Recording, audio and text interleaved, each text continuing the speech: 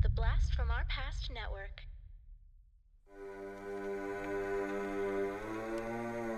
Lock your doors, close your windows, turn out your lights, for chills and thrills await you. It's time for Podcasting After Dark with your hosts, Corey Stevenson and Zach Schaefer. Stay with a friend, say your prayers as grisly ghouls close in to seal your doom. Tonight's episode, Excalibur, starring Nigel Terry, Helen Mirren, and Nicole Williamson.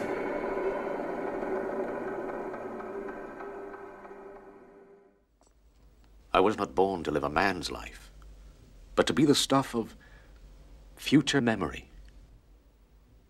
The fellowship was a brief beginning, a fair time that cannot be forgotten. And because it will not be forgotten, that fair time may come again. Now once more I must ride with my knights to defend what was, and the dream of what could be.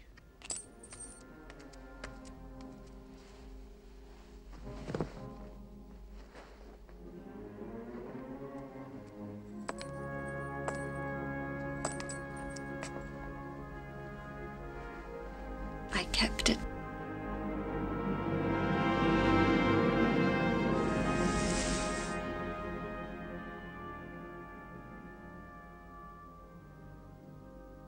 I never dared to hope all these years that it was in your keeping. What's up, everybody? Welcome to an epic episode of Podcasting After Dark.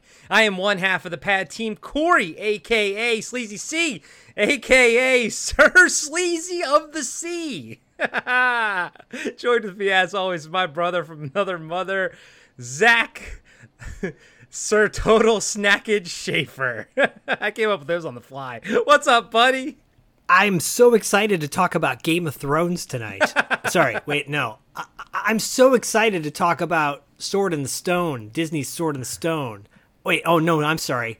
I'm so excited to talk about every single movie that has been influenced by the movie we're going to be talking about tonight. Movie and television series, that is. Yeah, dude. I saw a lot of that as well. We are discussing 1981's Excalibur by Sir John Boorman.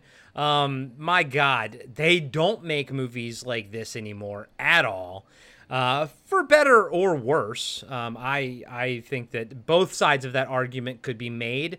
But this is a movie that truly, I think, stands as its own pillar of enlightenment on the movie shelf. And even when I was a kid, I kind of looked at it that way. Like, this was something different. This movie right here was something different, and it was something special.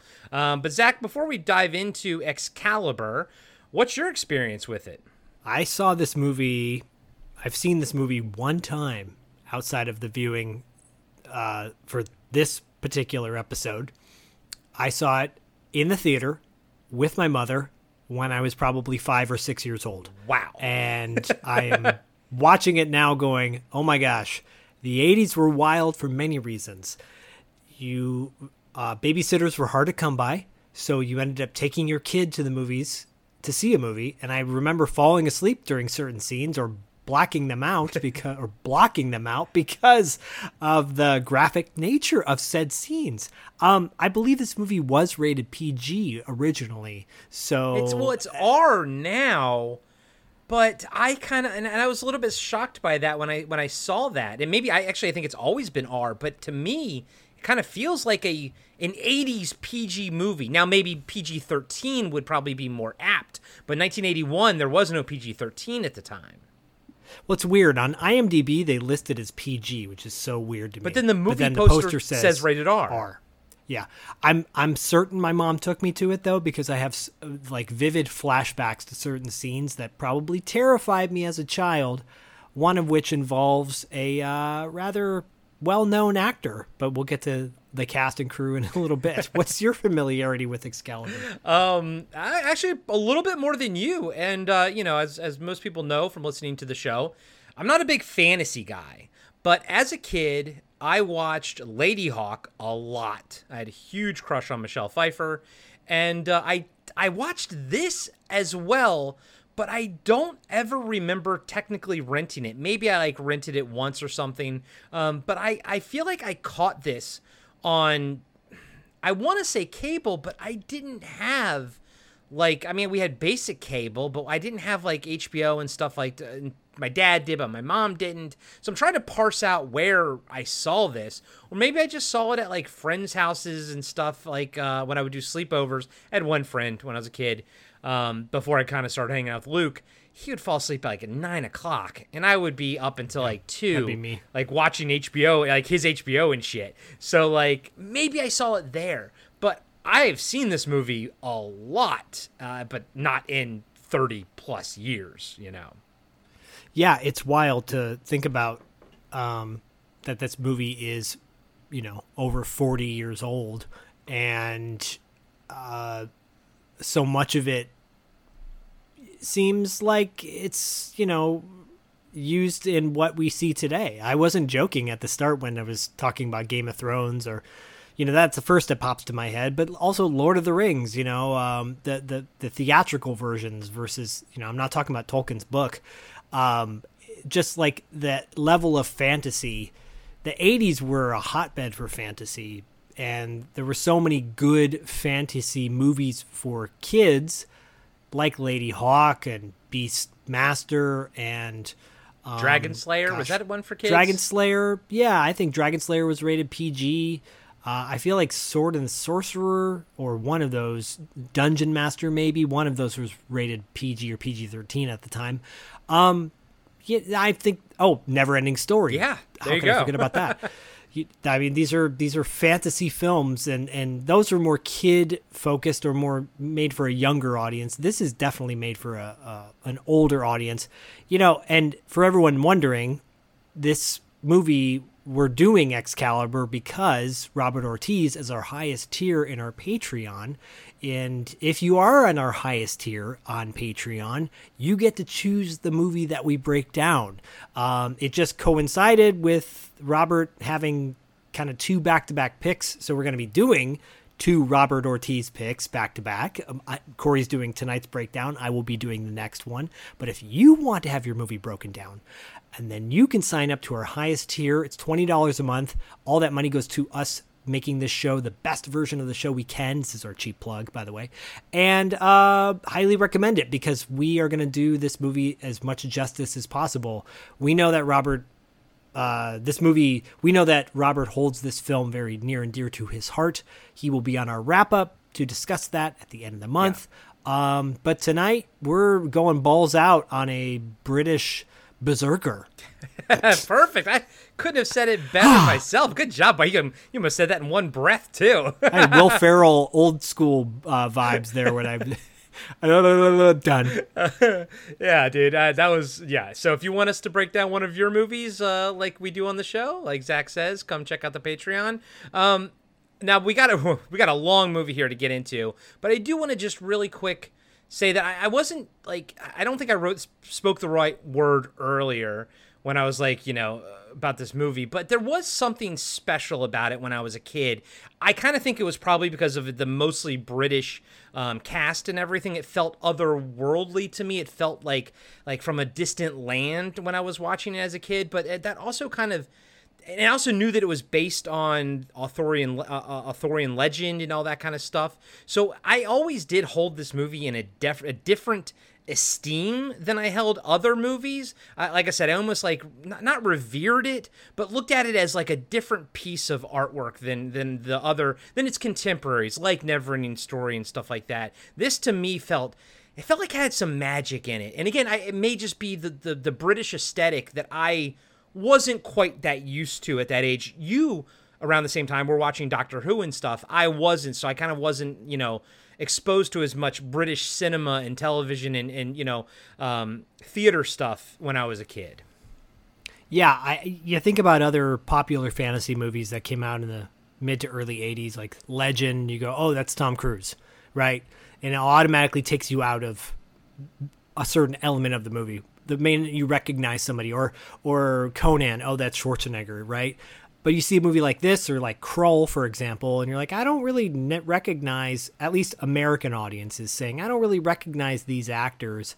And it gives it a whole other vibe. It gives it a whole more like, it's easier to just get engrossed into the actual character versus going, oh, that's Tom Cruise playing an elf, or, oh, that's Arnold Schwarzenegger playing, Conan or whatever. You know what I'm saying? Yeah. Like, I feel like, yeah, this there's a certain relatively unknown cast for American mainstream audiences, unless you're watching Masterpiece Theater on PBS, or maybe on Doctor Who did have one of these guys. I don't think they did, but you never know. Well, and to that point, John Boorman has said that because he wanted the story to be the central focus, he did cast unknowns, even for like at the time. Now, a lot of them were theater actors, but unknowns to like movies. I believe this is like Helen Mirren, like one of her first movies, but she was already like a name in theater, and so was like Nicole Williamson, and we'll talk about them in a second. But movie star wise, he wanted to keep these almost no names, so that way people would just focus on the story. Yeah, and it's effective. And you also bring up Lord of the Rings. John Boorman originally wanted to do Lord of the Rings, and they couldn't get the rights to it, so he pivoted and used some of the costume stuff and everything that's already was being worked on for that production, and just turned it into Excalibur. He was going to call it Merlin, but that name was already being used by, I think, Ridley Scott or somebody, and he was just going to call it Knights, and that was actually I think that was the one being used by Ridley Scott. So we landed on Excalibur, but I'm like, that should have been your first one. Like, Excalibur is a strong title. Well, it makes total sense because the sword is what brings kind of everybody together. Yeah. Yes, exactly. Pivot! Pivot! All right, buddy, let's get into the cast and crew, because like we said, we have a long movie. It's almost 2.5 hours long. My notes breakdown are not the longest. The longest was The Believers. Thanks to Cam Sully for that one. This is the second longest amount of notes that I have, so we gotta get into it.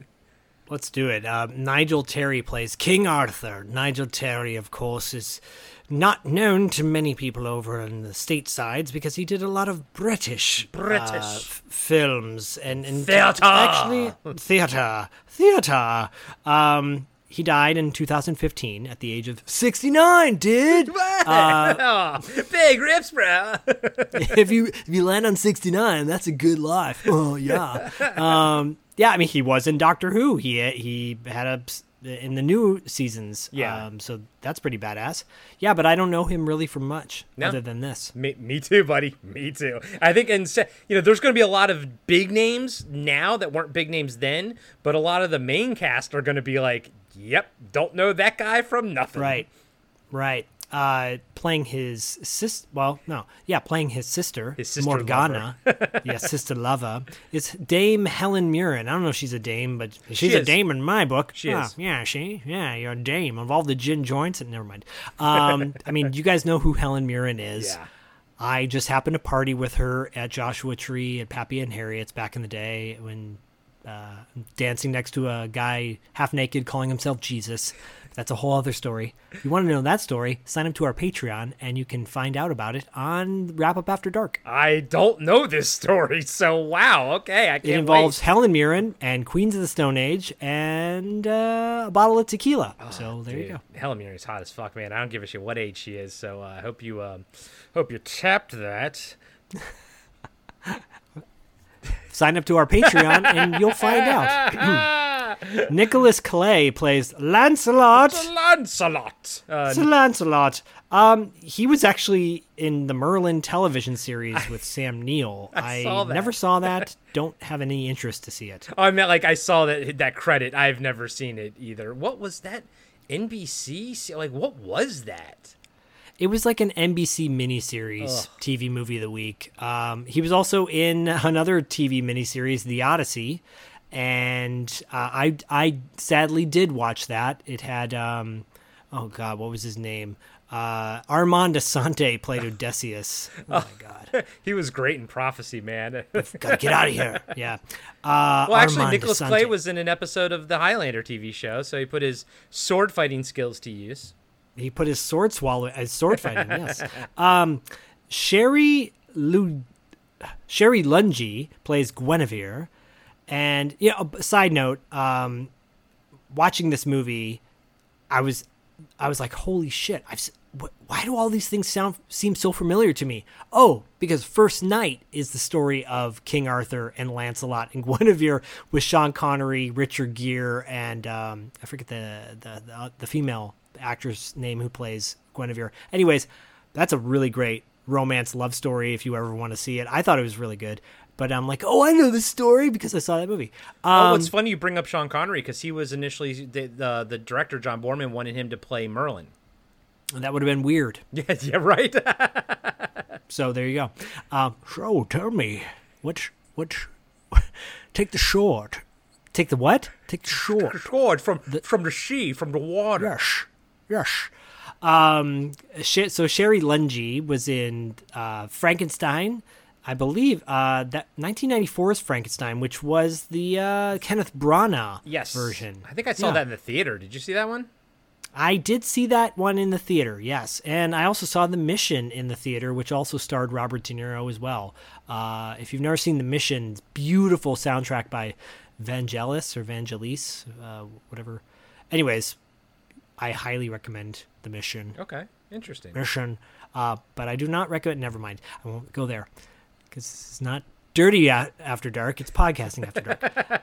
Paul Jeffrey plays Percival. Oh, he was awesome. Paul Jeffrey, loved him in this. He was fantastic. He was in the Thomas Crown Affair playing another cop. No, isn't that sad that that's like his second main credit after Excalibur? Like when you look at IMDb, and he's just playing another cop. Yeah, I mean, he played prison warden in a TV show, or he was in Greystoke though. Greystoke was a great version of Tarzan. Yep, that was that was Christopher Lambert, right?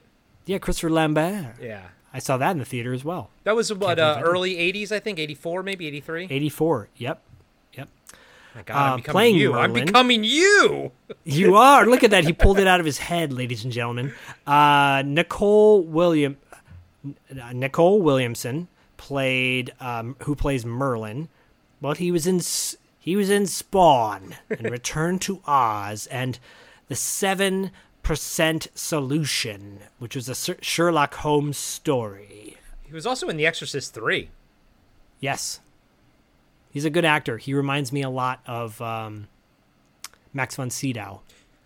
Funnily enough, that was another of the top names that he wanted to get on here. And the funny thing is, apparently the producer said the only person that we don't want you to have is Nicole Williamson. I don't know why.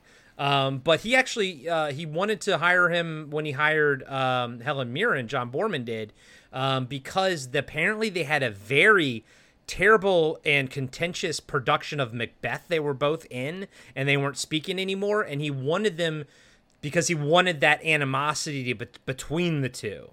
Unfortunately, apparently, they became good friends on set, Helen Mirren and Nicole John Boorman was Williamson. like, damn it didn't work. It didn't work! And then Nicole's going, I'm your third choice? Yes. Do you want the job or not? I'll take it. I'll take it. I'll take it with pride. Robert Addy plays Mordred, not to be confused with Dr. Mordred. Yeah. Yeah. He was in, he's been in a bunch of TV shows, British TV shows, including Red Dwarf, which I love. Me love some Red Dwarf. Yep. I have never seen it. You should. I think you'd really enjoy it. It's really good. It's good stuff. Robert would be going right now and being like, yeah, Corey, you got to see that. It's good stuff.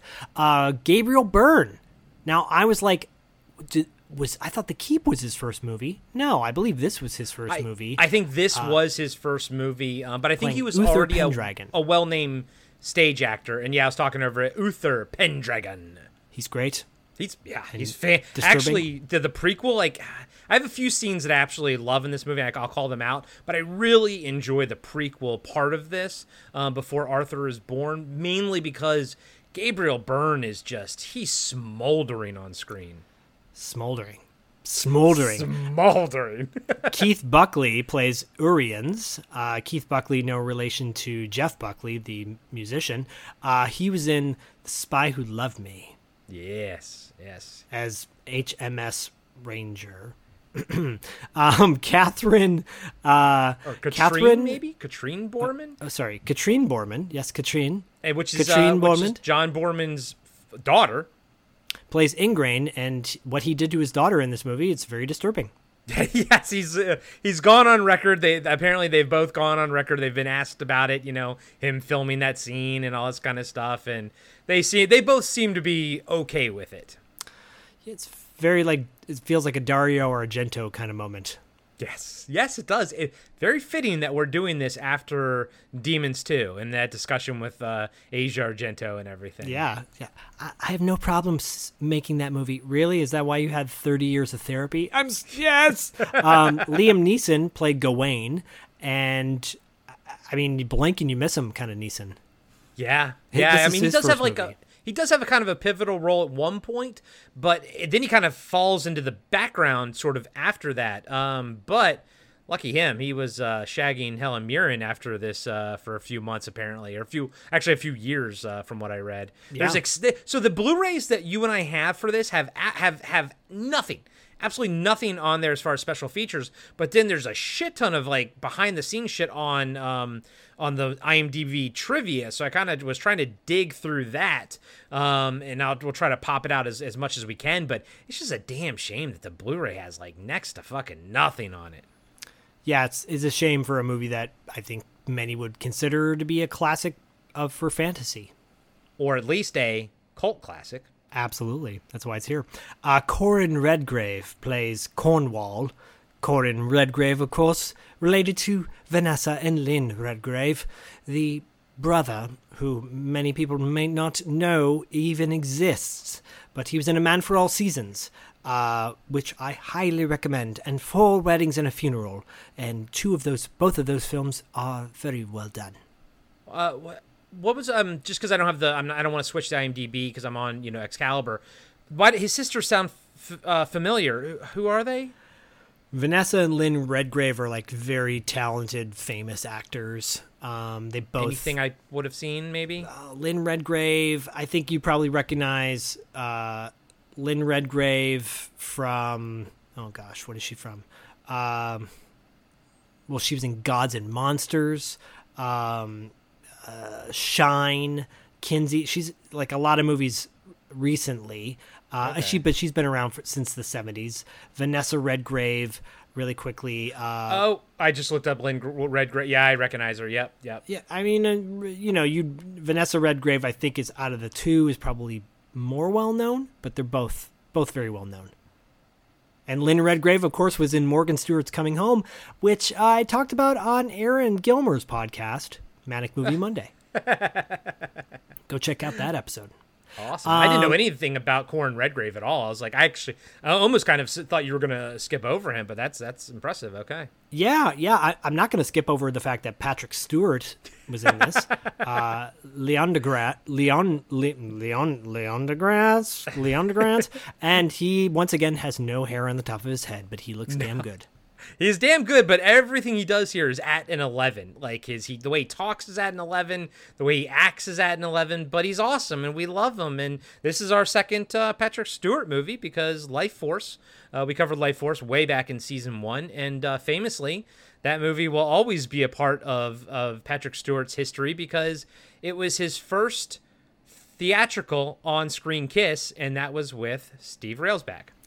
Yes, pockmarks and all. Yeah, unibrow and all. I can kiss your face and my fingers just kind of fall into the pockets of your mouth. God. Syrian Hines plays Lot. And Syrian, I think a lot of people would recognize from, oh my gosh, I mean, Game of Thrones first season. Yeah. He was also Steppenwolf in the in the Batman versus Super Justice League movie or wherever the fuck, ever. Honestly, Yes. I didn't even recognize him in Excalibur. Like, it's his first movie. He's so young, but yet So young. still looks so old for some reason. Yes, I like him now. He's in the he's one of those Terror, guys by that I the kind of way. I like better as he got older. And I again talked over you, but the Terror season 1 is fan-fucking-tastic, and I highly recommend anybody check out that. It's not a miniseries, it's like a standalone show, season, story, and then they did a season 2, but it has absolutely nothing to do with season 1, but it's really fucking good. Season So 1 good. So good. And yeah, I mean, this cast is bonkers. It's like, classically well-trained actors up and down the aisle. Of course, John Boorman, the director, and wrote the screenplay as well. I love the movie Deliverance. It's one of my favorite movies of all the times. Yeah. I can watch that movie any day of the week. And for that, he gets my vote of confidence on anything that he does.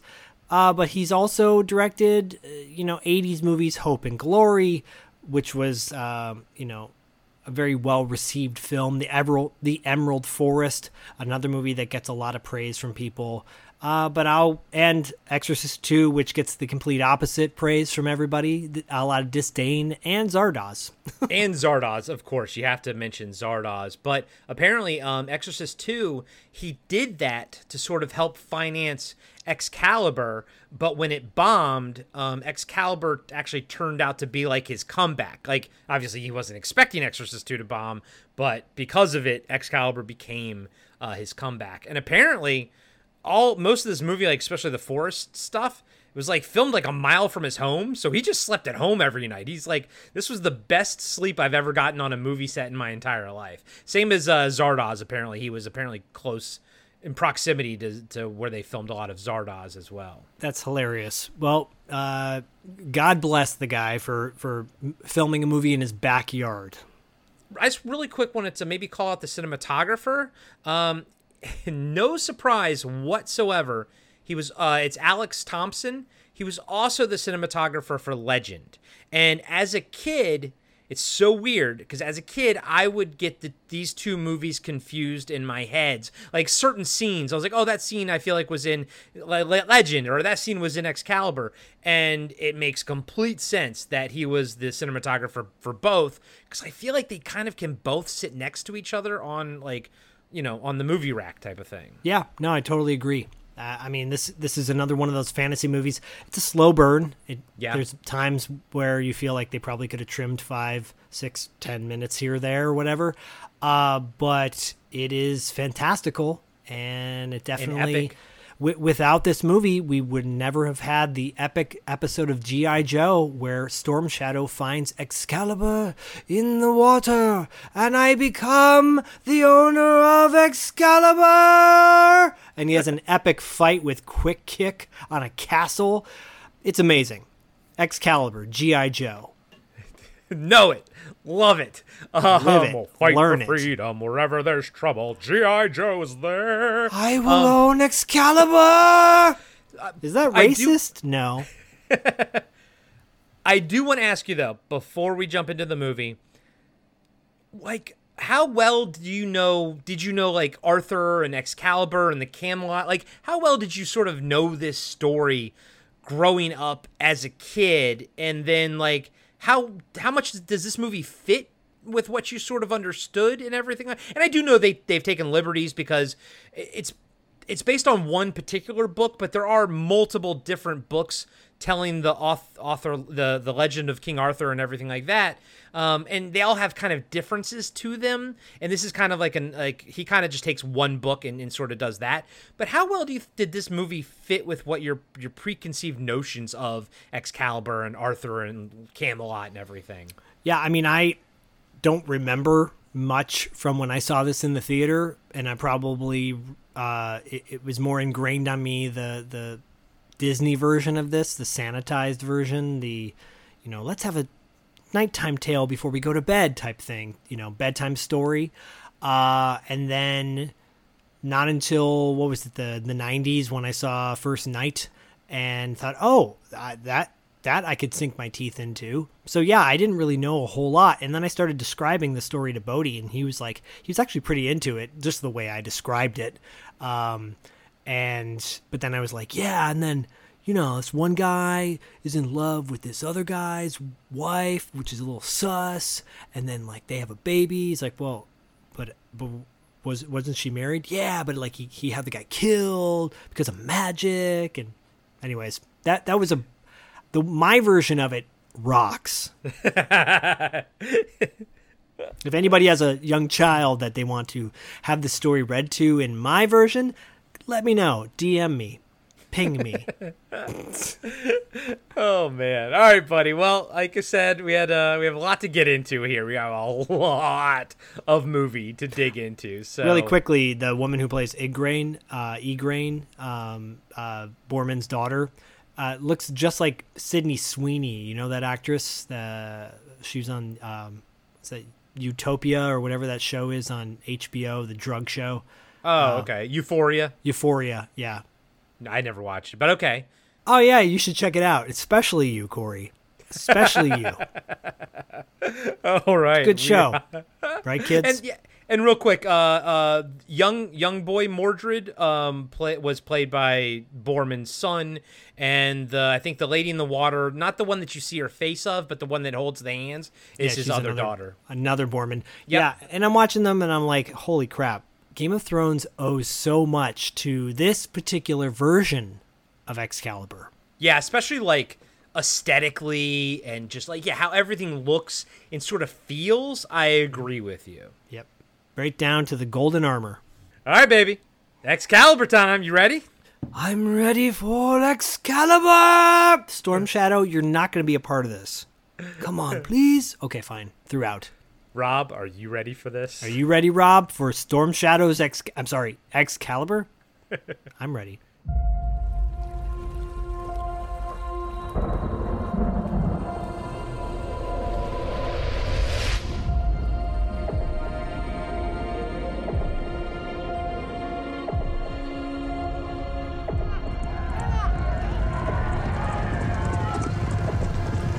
Behold! The sword of power. Excalibur. Forged when the world was young, and bird and beast and flower were one with man. And death was but a dream. You were born to be king. What is made to be king? You will be the land, and the land will be you. If you fail, the land will perish. As you thrive, the land will blossom. But why? Because you are king. There must be some lady somewhere in the world who inspires you. There is one. Who is she? The wars are over!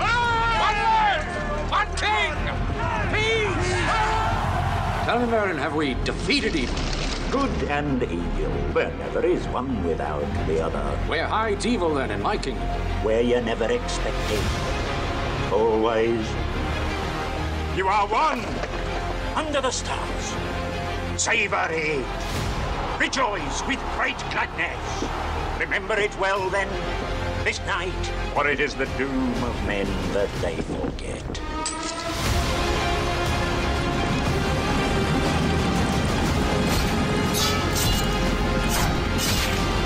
I need you now, more than ever. No. This is the moment that you must face at last. To be king alone. We must find what was lost. Only the Grey Ark can redeem us. Search the land. The king should be afraid, Arthur, always. Of the enemy, waiting everywhere. Search the labyrinths of the forests. To the edge of. Within.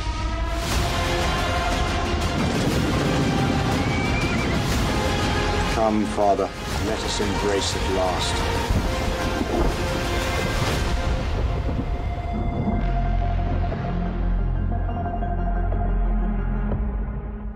Oh, I'm going to have to call this out, man. The movie opens with Orion Pictures logo. Love it. I missed that. I guess they're back, by the way. Like, the production company's back. Yes, I swear to God, I just saw a movie that had or maybe a trailer, but it had the Orion logo, and it looked like they updated the, I was like, oh man, that's Me too. They're coming back, baby. All right. Yeah. A text appears on screen. The Dark Ages. The land was divided and without a king. Out of those lost centuries rose a legend of the sorcerer Merlin, of the coming of a king, of the sword of power, Excalibur. Boom, and we get a great title card. With Storm Shadow. Sorry. Excalibur! Fade into a forest at night. Fires illuminate the scene. We see two armies of men in armor fighting through the woods. Storm Shadow is a part of them. And quick kicks on the other side. And quick kicks on the other side. Oh, hey, no. she? Yeah, do you like my bad impressions of Broadway 1940s actors? Yeah. Rob, we don't pre-plan bits. They just happen, and I'm sorry, buddy, but this one's happening. Storm Shadow is in it, baby. Woo! Woo! One army's led by Uther Pendragon, Gabriel Byrne, with Merlin by his side. He yells out, "Merlin! I am the strongest! I am the one!" as he slices through foes on horseback. Uther rides up to Merlin and says that he was promised the sword. The magician says, "And you shall have it, but to heal, not to hack. Tomorrow a truce. We meet at the river." Uther says, "Talk is for lovers, Merlin. I need the sword to be king." You also need that sword. Never mind. I know. Talk is for lovers. He goes pillow riding talk, back. Baby. It's pillow talk. That's just pillow talk, baby. He goes riding back into battle. Apparently, they had to film this 3 times because there was something broken or something messed up about.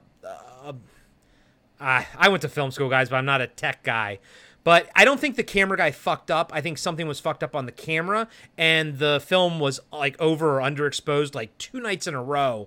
And I think he took a kind of a lashing for it, but they had to do it same scene 3 times. Wow.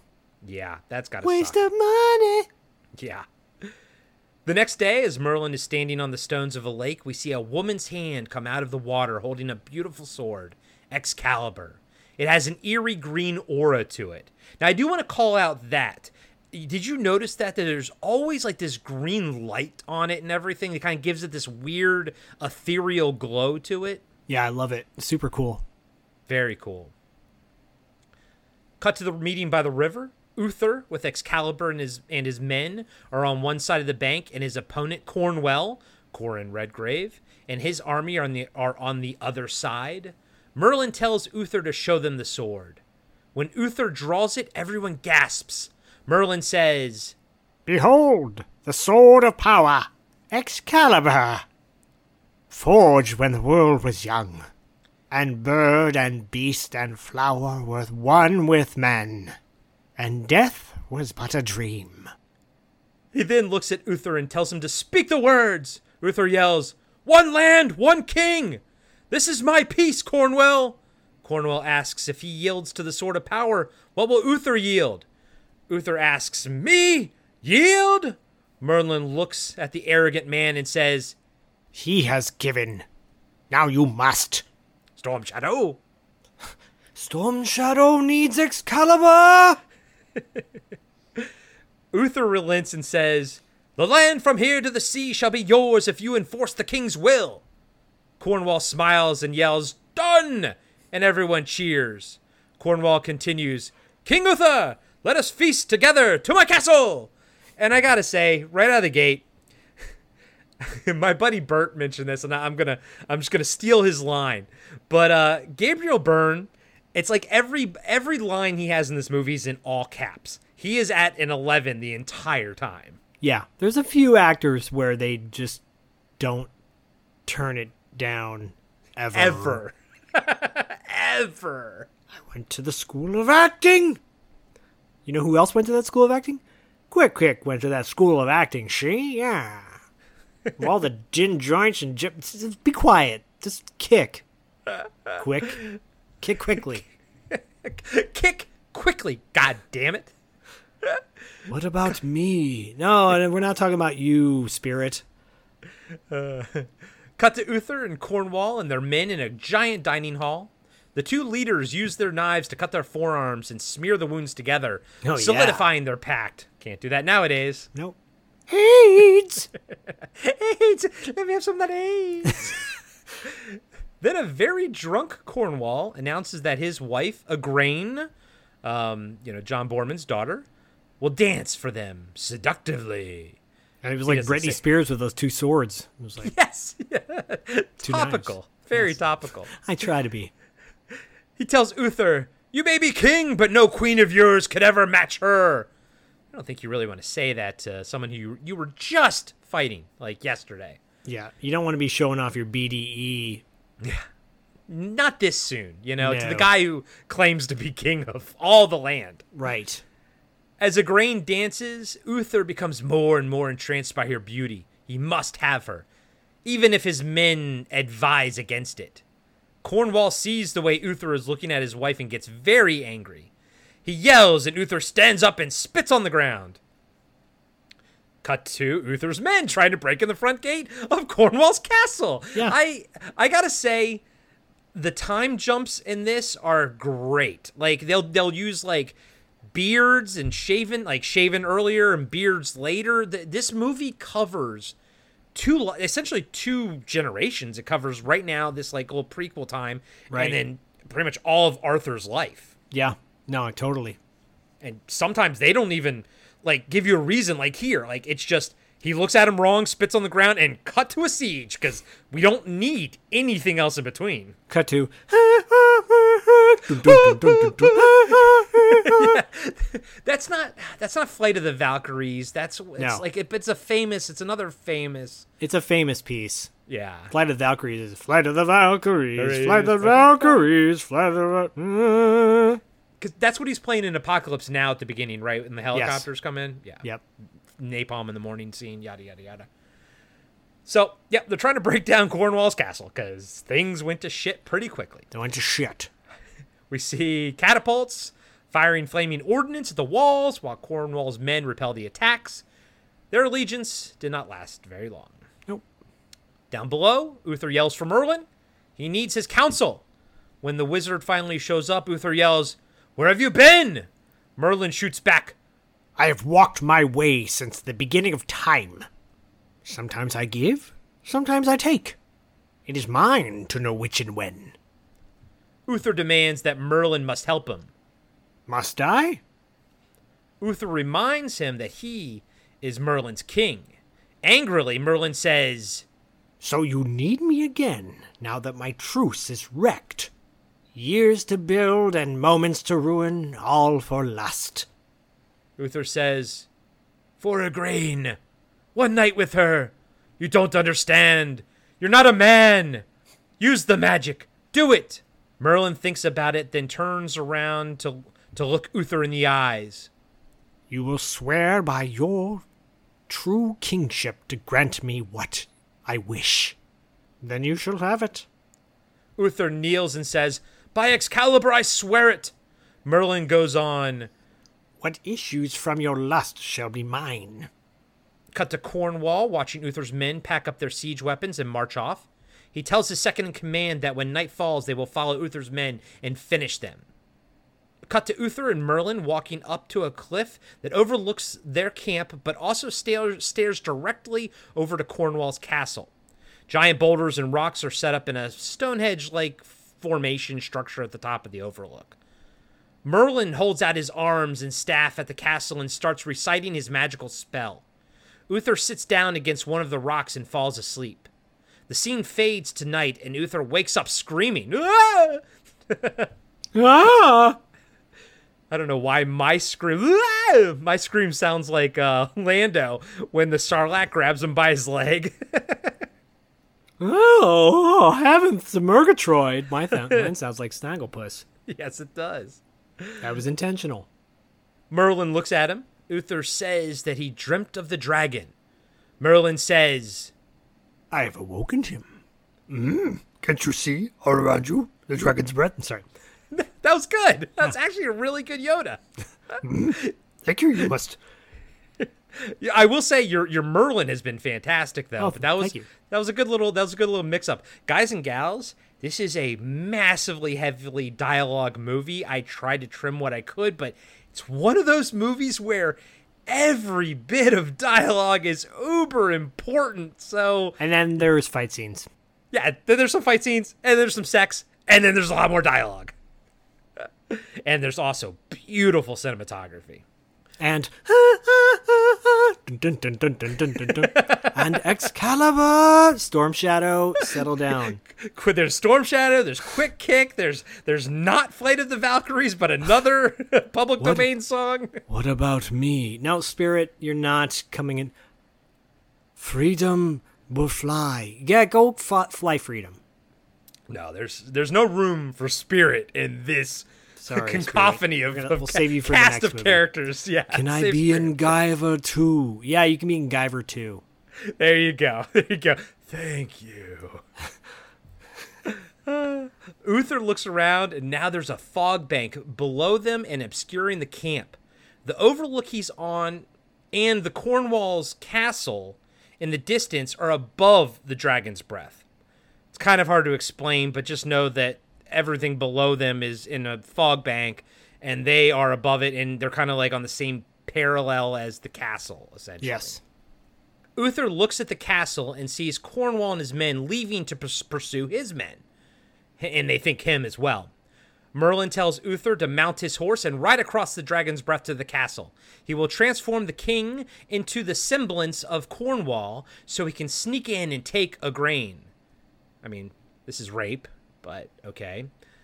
Uther yells and rides his horse across the top of the fog to Cornwall's castle. As he does, we see him transform into Cornwall and make his way into the structure, past the guards who think it is their duke. I also like how the dogs are barking at him, though. Totally, yeah. And the whole time I'm watching this scene, I'm like, this is how people back then justified the horrible things they did to each other. See, it was magic. It was magic. I was consumed by magic. That's what made me devour your wife. No. Or they claim like birthright and like kingship. Like this is my right type of thing. Yeah. It's a man's world. It definitely was, and Morgana tried, man. She tried, but we'll get to that. They needed Baroness in there. Dude, we all need a little Baroness in our lives. While this is happening, we see Cornwall proper and his men riding through Uther's encampment, hacking and burning things looking for the king. As Cornwall is riding his horse, a group of birds fly by and spook his horse, sending Cornwall falling back down onto a weapons rack, holding spears and swords. He's impaled multiple times and dies on the rack. Cut to inside Cornwall's castle, and his young daughter Morgana wakes up crying and says to her mother Igraine that her father is dead. Just then, Uther, looking like Cornwall, walks in. Igraine is relieved and tells her it was just a dream, but that doesn't really comfort Morgana. Cornwall, I call him Cornwall Uther. Cornwall Uther calls for Igraine to come to him, and she puts Morgana back to bed before doing as her husband orders. The imposter grabs her and forcibly kisses the Duke's wife violently. Then he rips off her clothes and takes her to bed while Morgana watches. I don't know what's more disturbing in that sentence right there. Yeah. Because Morgana's like in the next bed, and not like the next room, but just the next bed.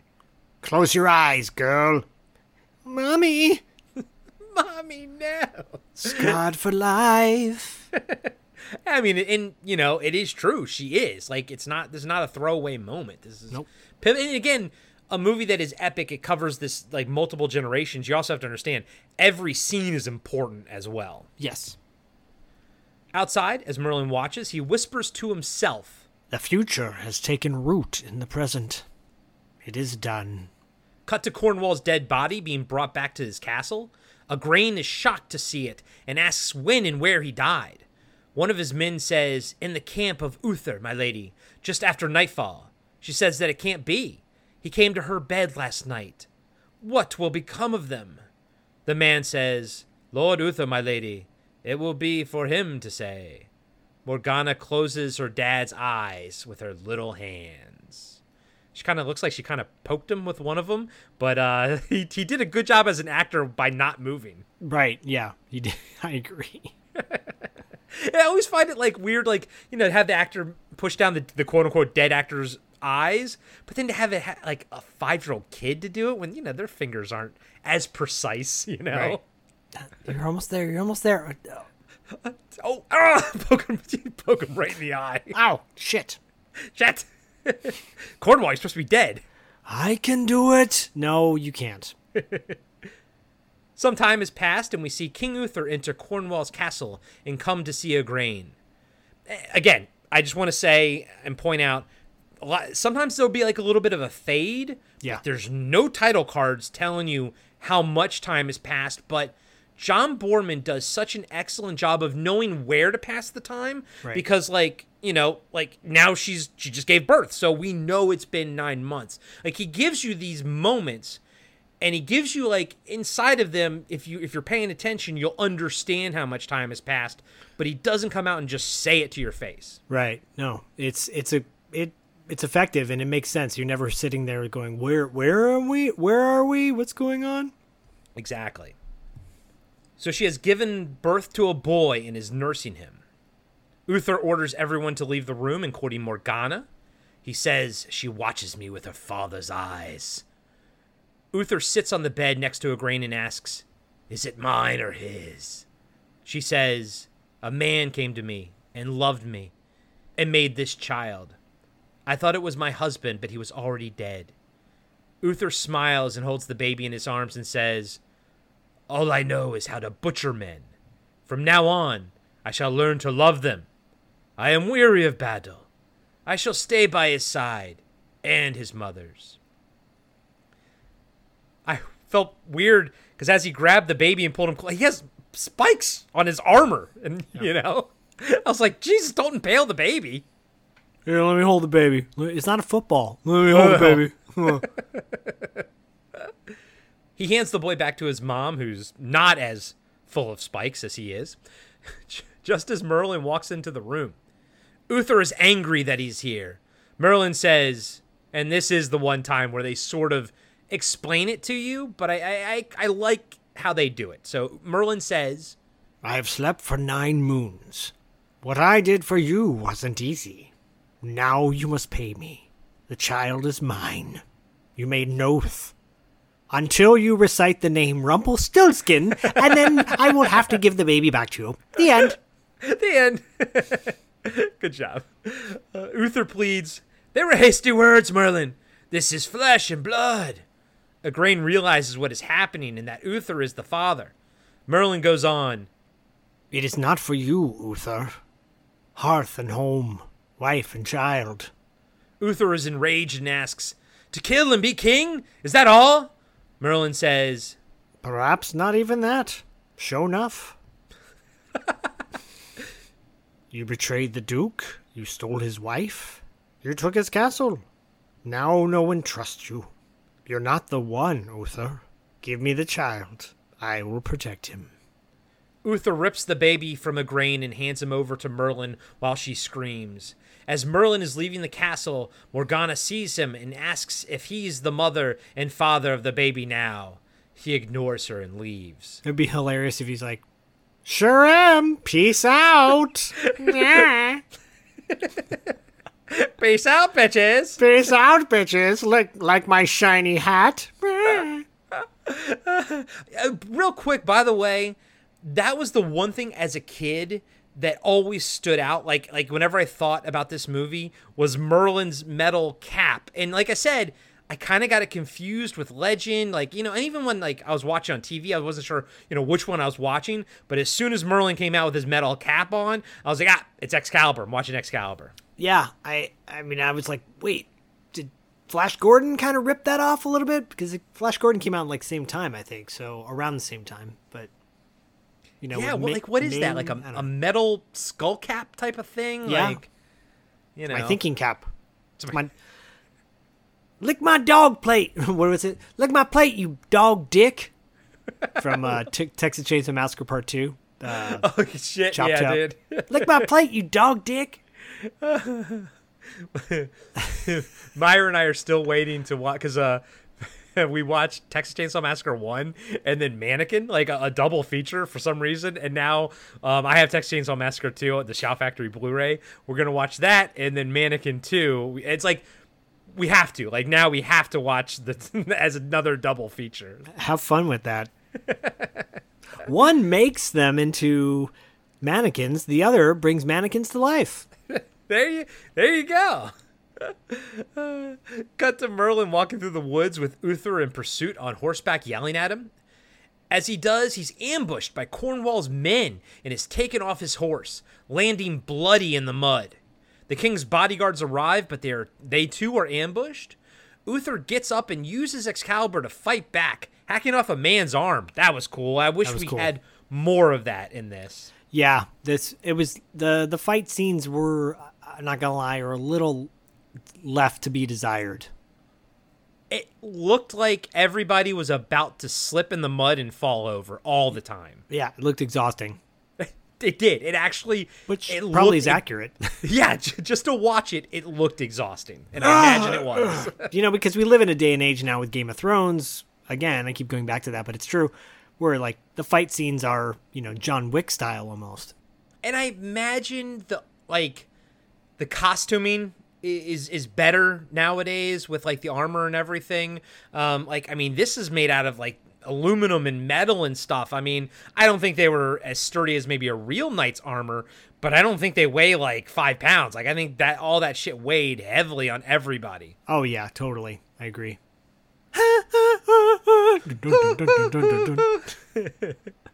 Uther gets up and he uses Excalibur to hack off the dude's arm, but he's beaten and has to retreat through the woods.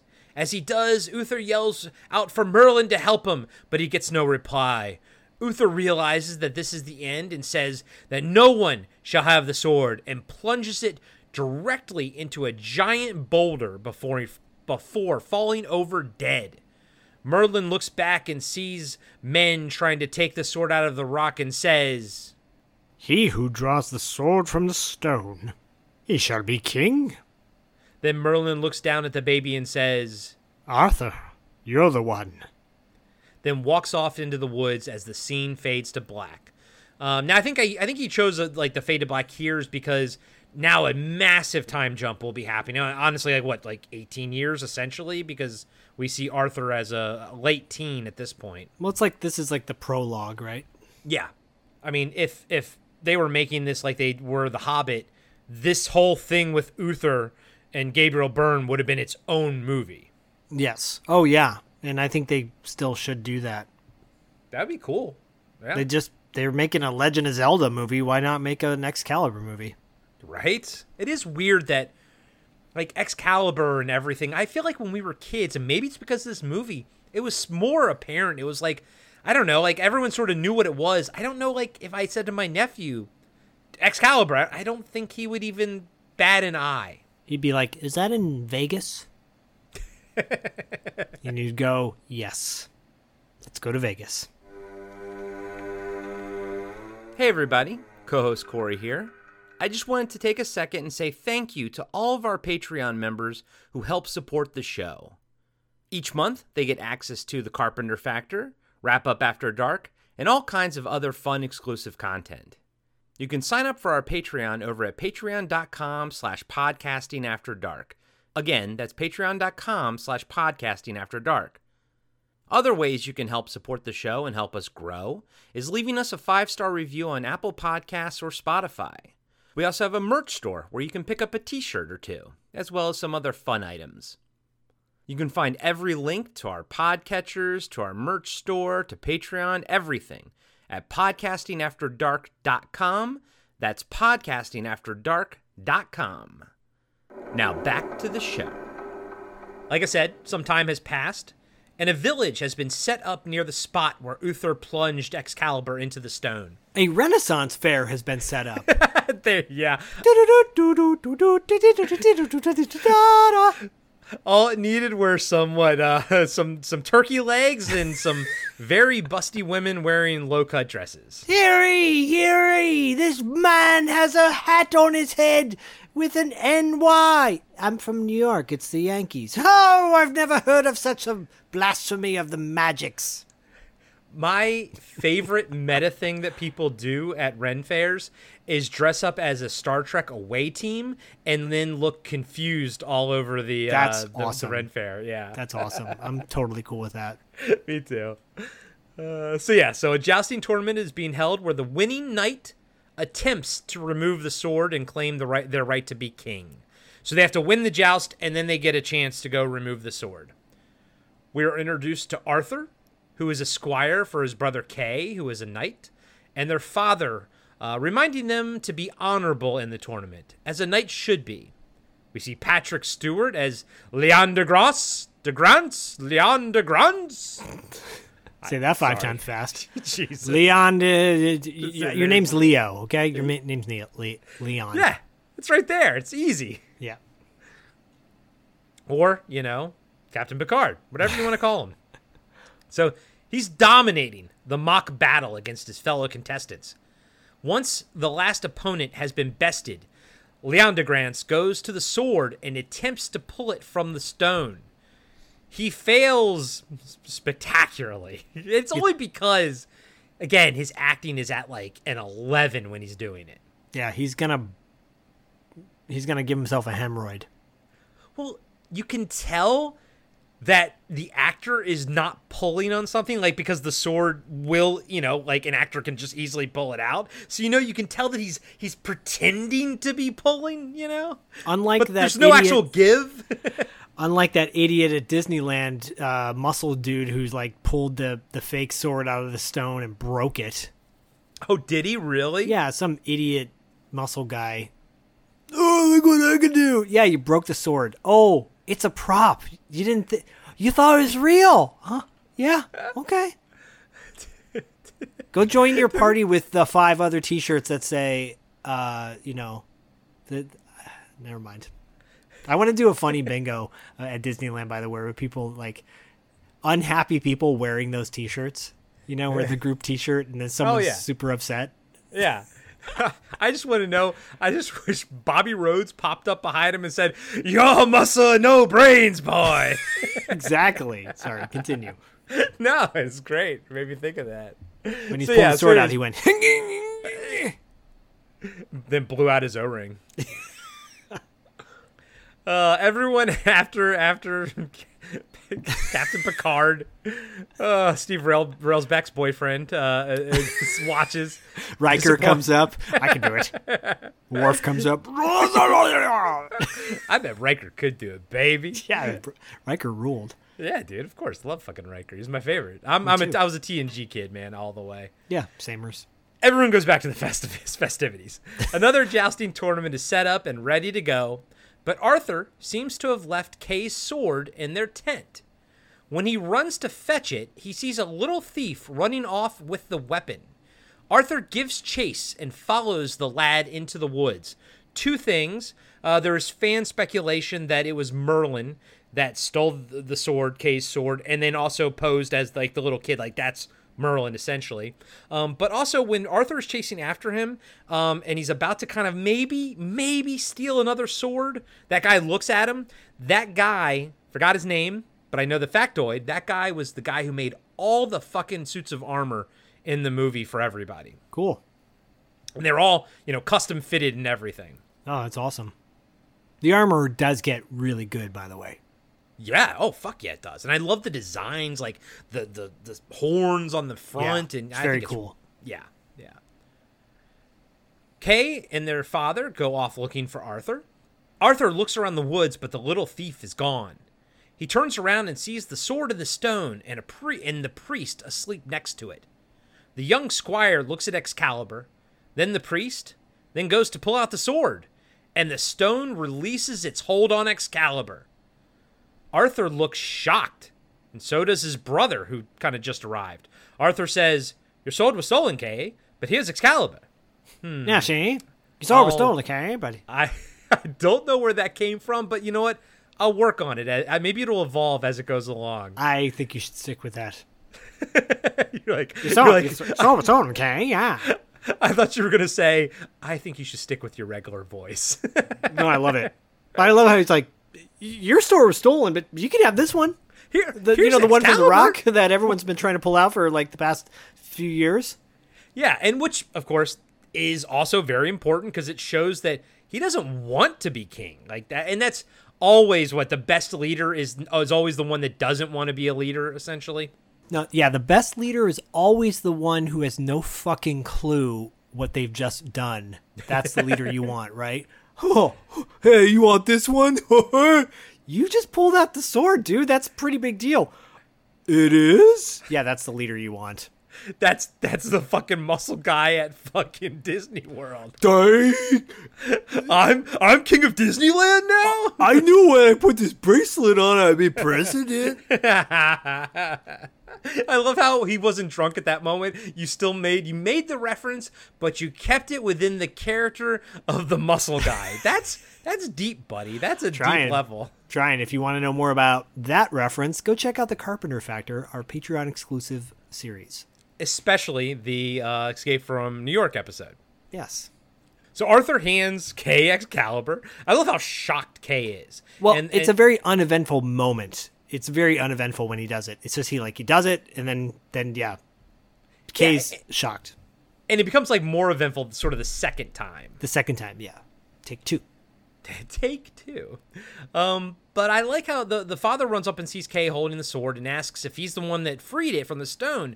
I like how Kay's like, yes, no, it wasn't me, it was Arthur. I felt like that was very human. Like, yeah, he wants the power, but his honorable side quickly overcame that. I appreciate that. Yep.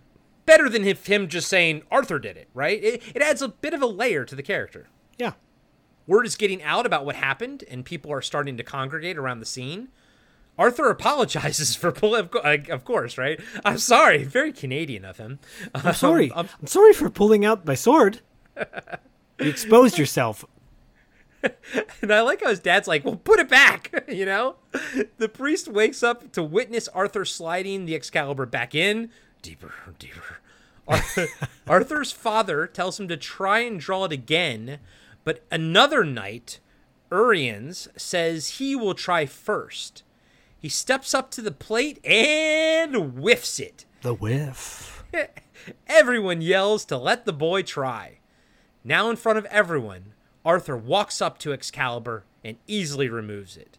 I told Corey that our new motto should be, let the boy try. Like, we need to put that on a t-shirt. Let the boy try, podcasting after dark. Let the boy try. Let the boy try. Almost everyone cheers and drops to their knees, and the priest says that they have their king. Arthur begs for his father to stand up. I was your son before I was your king, if I am a king. His dad says, you are king, the more so because you are not my son, and I am not your father. Merlin the magician brought you to me when you were newly born, and bade me to raise you as my own.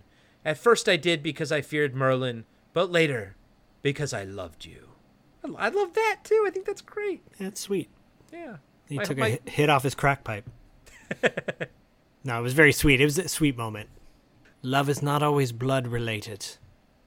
I thought there was a joke there, but there wasn't. That was very nice. Nicely said, my friend. Let the boy try. Let the boy try. That's true. No, Let the boy try. We see Merlin walking up to the conversation in the distance. Arthur asks who his true father was, and who this Merlin character is. The wizard walks up and says with a smile that he is Merlin.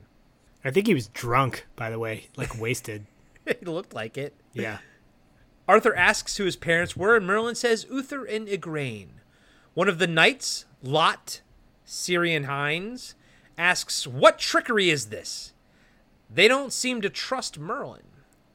Uriens is also against this. Do you want a bastard as a king? The only knight on Arthur's side seems to be Leondegrance. He knows what he saw. He knows what he saw. The boy I know what I saw. I was there. I was there. I piloted the Enterprise and I was there. As the crowd begins bickering with each other, Arthur looks at Merlin, but he's off walking into the woods. The young squire turned king runs after him with Excalibur in hand. When Arthur catches up to Merlin, he asks, "Why have you done this to me?" The wizard says, "You were born to be a king. You will be the land, and the land will be you. If you fail, the land will perish. As you thrive, the land will blossom." Arthur asks, "But why?" "Because you are king. Unlike Storm Shadow." Like that bastard Storm Shadow. "Excalibur!" Running off in the distance. What episode was that? Do you remember? I think it's called Excalibur. Okay, all right. And it's first series, right? The one in the first two? Okay. So good. Yeah, it is. The Sunbow stuff, not the Deke stuff. Oh, no, it's Sunbow. Because, like, this little village gets overtaken by water and doesn't stop raining because they've taken the sword out of the lake. So good. That's awesome. I'm sure I've seen it. Footloose is in it. Footloose is in it, you know? Of course. You got to. Arthur yells, "No!" and breaks free of Merlin's grasp, only to turn around and find that the wizard is no longer there. The boy king walks deeper into the woods and finds Merlin asleep on a tree in a makeshift campsite. Merlin's eyes are slightly open, and we see that they are red. I like that we don't ever get a proper backstory of Merlin or like sort of explanations, but it's all so cool and magical, man.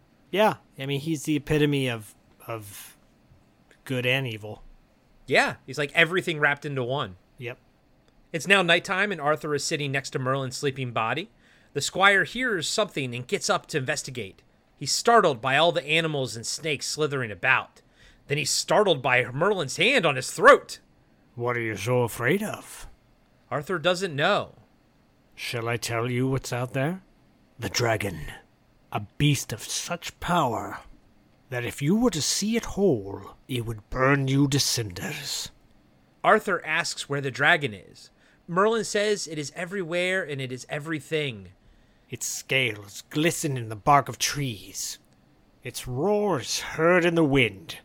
And its forked tongue strikes like... And then boom, a lightning bolt hits the tree and Merlin says, "Whoa! Like lightning. Excalibur!" At this point now, I just picture Storm Shadow just running around naked without Excalibur, just running around naked, screaming Excalibur. But he's got his hood on his face. Yeah, he's of course. Because you can't give up your no, of course identity. Even in the throes of madness, he knows. Baroness is like, "I reckon." Lady Jade's like, "I know that penis." That's Snake Eyes. Never mind. I know. Arthur asks what he should do. Merlin says, "Do nothing. Be still. Sleep. Rest in the arms of the dragon. Dream." Arthur falls asleep on Merlin's shoulder. The next morning, we see Arthur swinging Excalibur around without any skill whatsoever. Merlin wakes up and Arthur says, Excalibur is part of the dragon too." The sleepy wizard says, "The boy learns quickly." Arthur asks about Uther, his father. Was he a great king? Merlin says he was rash. "Merlin, will you help me to be wise, not to be rash?" The young king asks, but the wizard just walks off into the woods. He says Arthur has a kingdom to rule. And Arthur says, "But how? I don't know how." Merlin says, "You knew how to draw the sword from the stone." Arthur says that was easy. "Was it? I couldn't have done it." Arthur says he doesn't know where to start. Merlin asks what the boy thinks has been happening while he's been away in the woods. Arthur says that his brother and father are probably waiting for him. "Most of the great knights were against me except Leandagras and Cameliard. Christ, sorry. And Camel Toe. Camel Toe Annie. "But if he supports me, the others will turn against him." Merlin says that even now they lay siege to his castle. Arthur says that he needs him and they must help him. Merlin says, "There you are. That was easy too, wasn't it?" Arthur says they have to get back, and Merlin says, "There they are." We see Arthur's followers camping in the woods. Included are his adopted brother and father. They all cheer for him and ask what he wants of them. Arthur gets on a horse and says, Any man who would be a knight and follow a king, follow me! And tells his Red followers... will give me wings! That's what I was going for. I was trying to go for that high-pitch, fade away type of thing. They're going to go help Leandegrance, whose castle is under siege. And they all ride off into the sunset. End of movie. Yeah, the end. The end. And then cue Blazing Saddles. Ha, there you go. Morons. Yeah. Cut to Leandegrance defending his castle and daughter, Guinevere, from the siege. He is on the ramparts fighting with his men. They seem to be losing, even though the captain of the Enterprise is fighting valiantly. Just then, we see Merlin, Arthur, and his followers racing out from the tree line to help their besieged allies. They use their surprise attack to cut the invaders' reinforcements off from the main siege. As Arthur's adopted brother Kay and his men hold the invading army in the moat, the young king scales the castle wall to help Leandegrance. As he bravely fights off the invaders, Guinevere sees this and is quite impressed. Arthur takes a sword to his side, but it's not a fatal blow. He keeps fighting along the walls, but sees a chance to take the fight to Urins, the knight that would not accept Arthur's kingship, in the moat below. This is a little... like this movie does such a great job of keeping things realistic, but this one's not. Arthur leaps off from the castle wall with Excalibur in hand and tackles Urins off of his horse. Now, clearly it's a stunt double, because the guy who's playing Arthur, when he tackles the guy who's playing Urins off the horse, like, they both kind of go in the water, but you can tell where their bodies are. Yeah. Urins' horse, like, clearly tramples that stunt guy who's playing Arthur.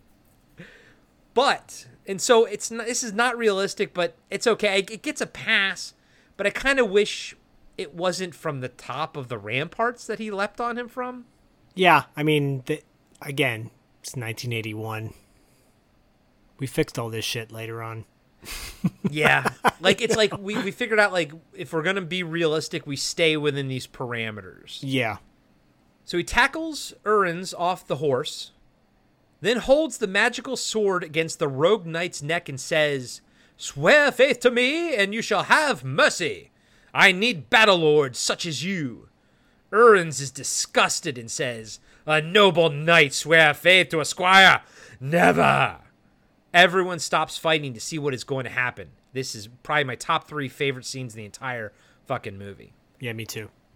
Arthur looks around, then back at Urins and says, "You're right. I'm not a knight. You will knight me.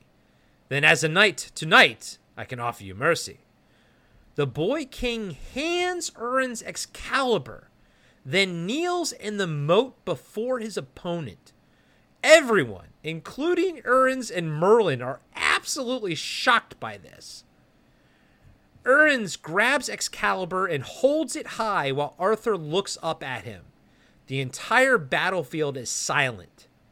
Urins trembles. By the way, that trembling is real because that water is bitter cold, apparently.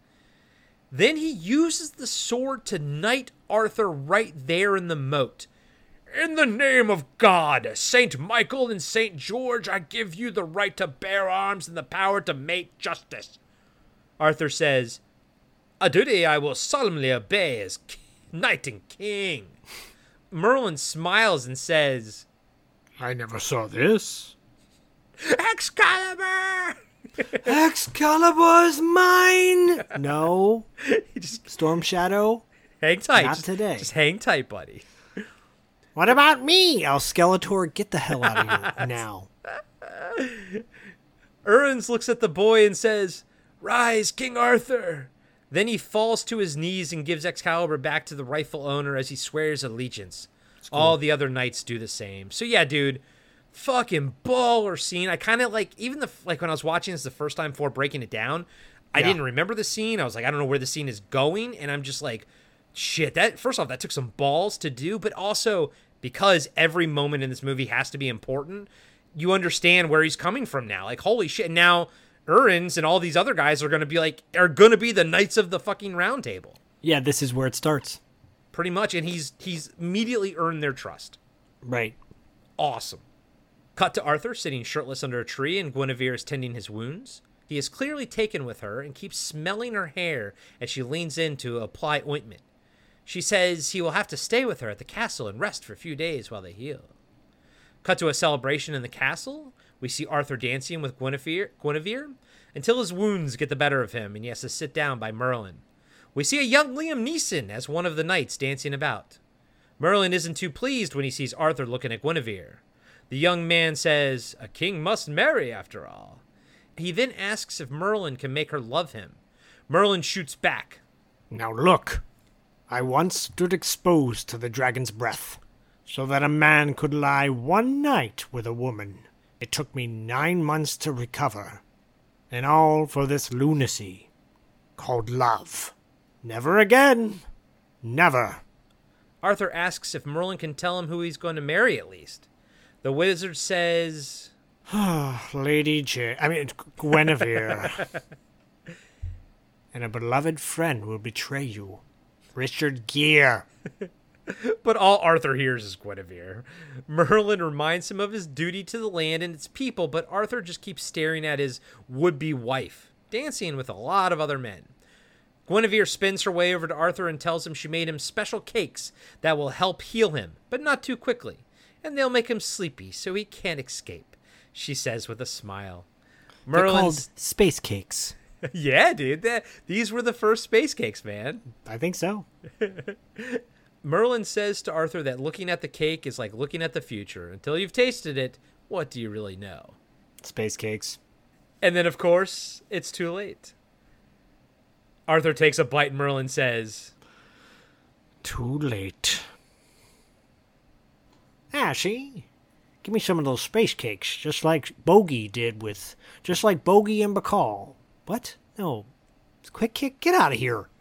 Fucking Quick Kick, man. By the way, I never cared for his impressions. I never cared for his impressions, but I love Quick Kick. I love Quick Kick, but I was like, why do you got to make him so comical? Yeah. That's what Shipwreck is for. Shipwreck was comic relief.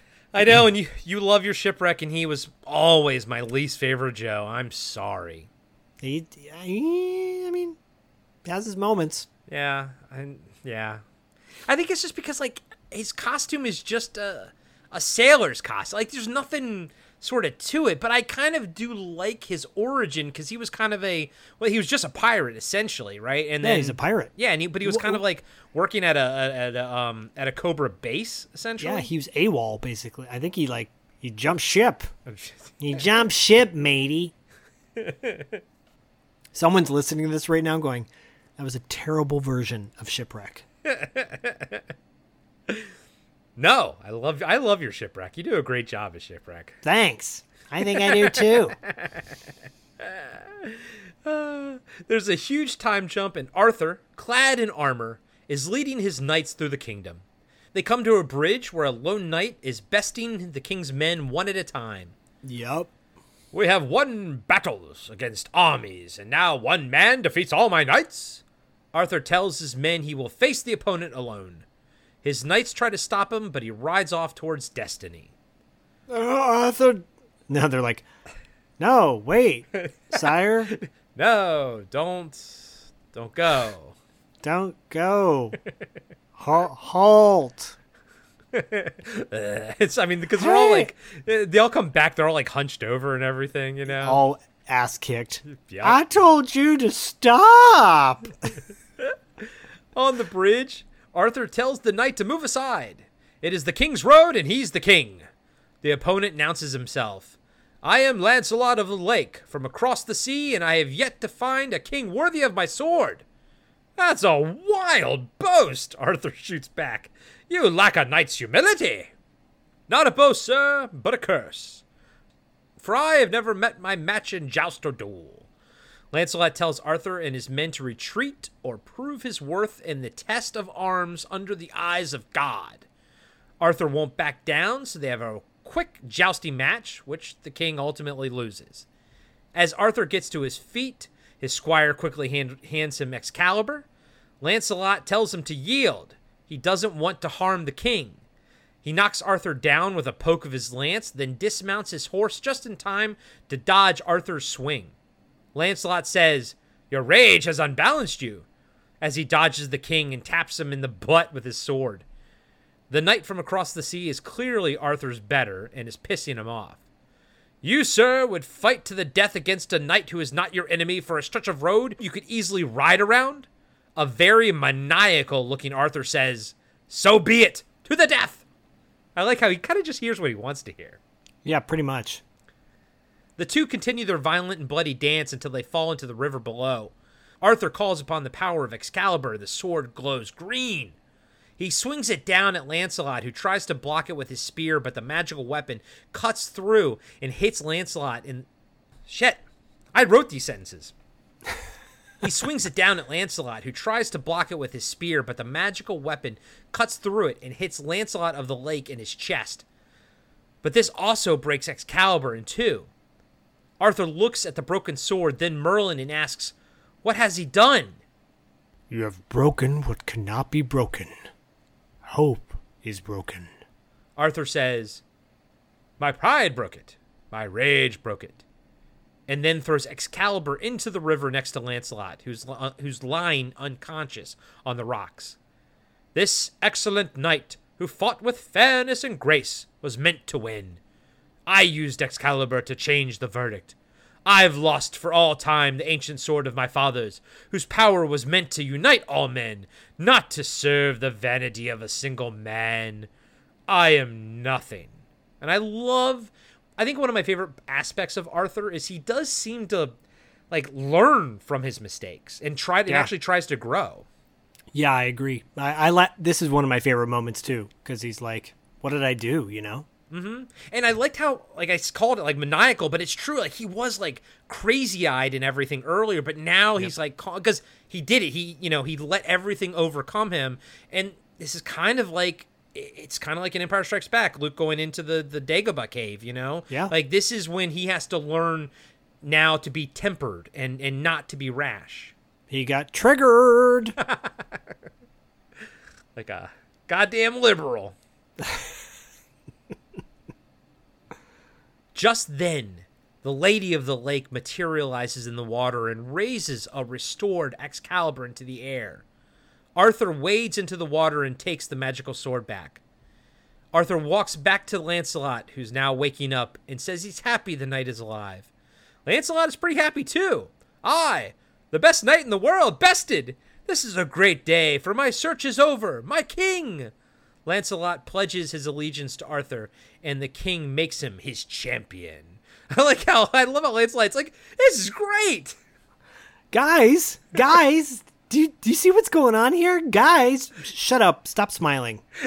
And then Lancelot takes off his helmet, and it's Storm Shadow!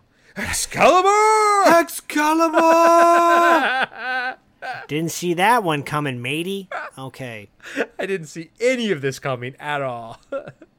I'm sure Rob didn't either. Rob's like, what hello, the fuck? darkness, my old friend.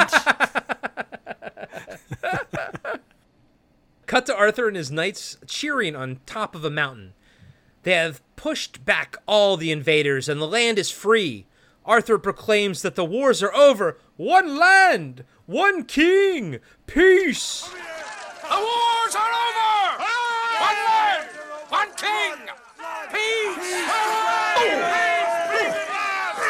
Oh! Stand back! Be silent! Be still!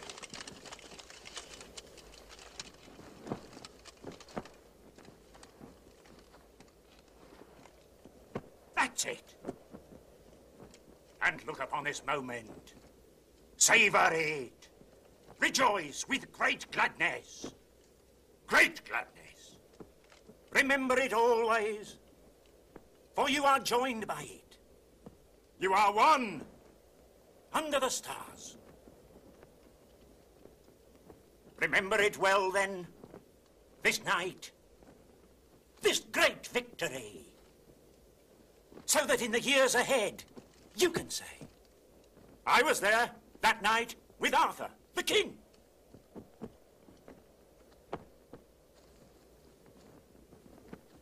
For it is the doom of men that they forget. Merlin, your wisdom has forged this ring. Hereafter, so that we remember our bonds, we shall always come together in a circle to hear and tell of deeds good and brave. I will build a round table where this fellowship shall meet. And a hall about the table. And a castle about the hall. And I will marry. And the land will have an heir to wield Excalibur. Knights of the Round Table.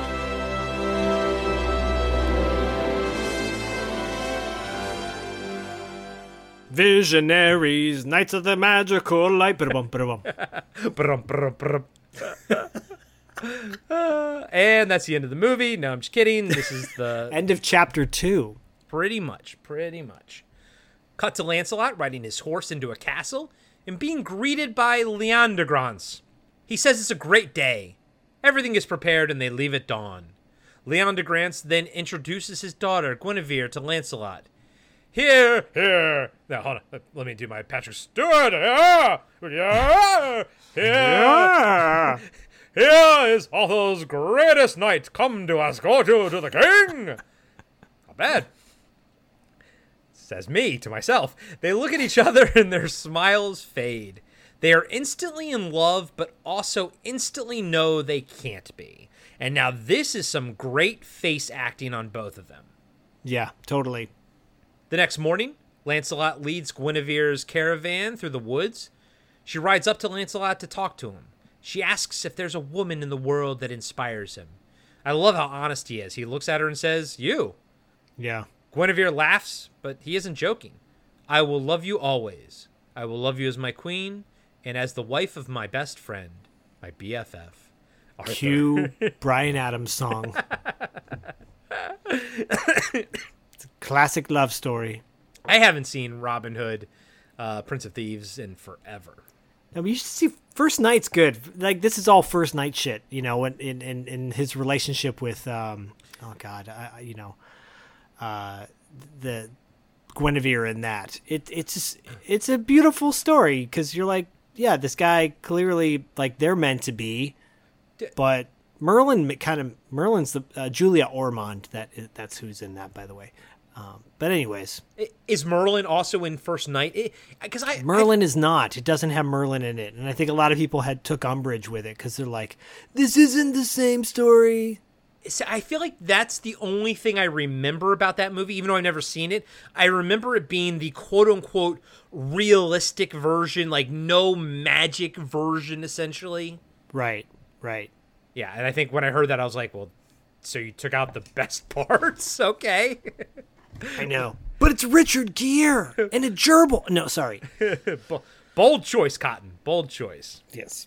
Guinevere looks at Lancelot sadly and falls back into her spot in the caravan. Cut to a beautiful wedding in the woods. All of Arthur's knights are there in shiny silver armor, and Guinevere's maids of honor look just as impressive in their dress. It is an amazing sight to behold. I mean, again, guys, there's matte paintings in this, but there's no CGI, and these sets are fucking amazing. Agreed. There's a moment in this wedding, too, where Lancelot's eyes blink when the bells chime. I'm sure it's intentional. Oh, beer. Deeds good and true. Is this from your fridge? Yeah, my little fridge, baby. I forgot about that. Yeah. Because anytime you ever see me duck out, I'm getting my beer out of my fridge. Anytime you see me do that, it's because I'm petting my dog. I actually kind of figured. As the wedding is happening, we see Morgana, now older and played by Helen Mirren, looking back at Merlin. She follows him as he leaves the ceremony. She asks if he knows her. Morgana of Cornwall. Merlin says she has her father's eyes. She says she is a creature like Merlin. He looks at her and tests her knowledge. What is the stone that burns? Sulfur, to mix with mercury. What is that root? Morgana picks it out of the ground. Mandrake. The essence of it can prolong the act of love. And if too much is taken? Pain and death. I was like, give me some of that mandrake, yo. Yeah, baby. Yeah, baby. So I can go all night, baby. With Helen Mirren, baby. Oh, I can't wait to hear that story. I'm going to listen. When I be editing this, I'm going to make a note and be like, because I do that. I'll make a little wrap up after dark note whenever I'm editing. So I You're going to like that. Oh, boy. I can't believe I never told you that story. Me too, buddy. When you were mentioning it, I was like, how do I not know this? It's wild. He is pleased by her answers. I am pleased by your answer. Oh, sorry. You do know something of the art. Want to go on a date? Then he asks if she has the sight. Can she see the future? She says, sometimes I dream of things that come to pass. Look now, he demands. What do you see? Morgana says she sees a castle of silver and gold and points to where it will be. Merlin says that is well known. She'll have to do better than that. Cut to Morgana and Merlin walking further away from the wedding ceremony. He says the way of the necromancer is a lonely path to walk. Morgana says she can ease Merlin's loneliness. She wants him to teach her more, and she'll be his companion. Merlin says, the days of our kind are numbered. The one god comes to drive out the many gods. The spirits of wood and stream grow silent. It's the time of men and their ways. He puts his arm around Morgana. We cut back to the wedding and see Arthur kiss Guinevere. Yeah, dude, I hear I get so much of like Lord of the Rings and stuff, like the time of men and things like that. I don't know like where these things are starting. Like I don't know if Lord of the Rings, like, was that line in Lord of the Rings because it was in Excalibur, not the movie, but, the book or something? Yeah. And is it in Excalibur because it was in Lord of the Rings, but now it's in Lord of the Rings because it's in Excalibur? You know what I mean? There's so much parallel and similarity between this and so many other fabled fantasy stories. And Dungeons and Dragons. And visionaries, knights in the magical light. Excalibur! Saturday morning cartoons brought to you by Zach and Corey. That's Zach right. and Corey! Oh, man alive. I love Saturday morning cartoons. Especially G.I. Joe and Visionaries. I loved Visionaries, too. I just didn't love the toys as much as I loved the cartoon. They blew it. They did. They should have got this great idea. We're going to make them bigger than G.I. Joe figures, but only by like an inch. Yeah, like just enough that they can't fit in the vehicles and shit. Just enough. And then instead of coming with a staff with like the hologram thing, like why didn't they come with like an animal like molded, with no joints, but like a little thing, like an animal, the representation in a clear plastic or something like that. Even if it didn't move, I would have had more fun than with that, Yeah. I think we had this discussion on our top 8, what were they, like, obscure 80s toys or something like that? Yeah, because Visionaries, I think, got brought up on it by one of us. Yeah, they Probably blew by it. you. They blew it. They did. Go back and listen to that episode, guys and gals. This is like season 1. That's good stuff, guys. Go check it out. Cut to Lancelot in full armor, riding his horse through the woods. A young man, who we later find out is Percival, is stalking him with a knife. Zach's like making like a... trotting, like he's trotting on the horse. I'm feeling it. I'm feeling good. I'm in love with another man's wife. It's okay. I'll die someday because of it. It's okay. It's okay. She'll become a nun after what I do to her. That's the most depressing part. She became a nun after after they made it.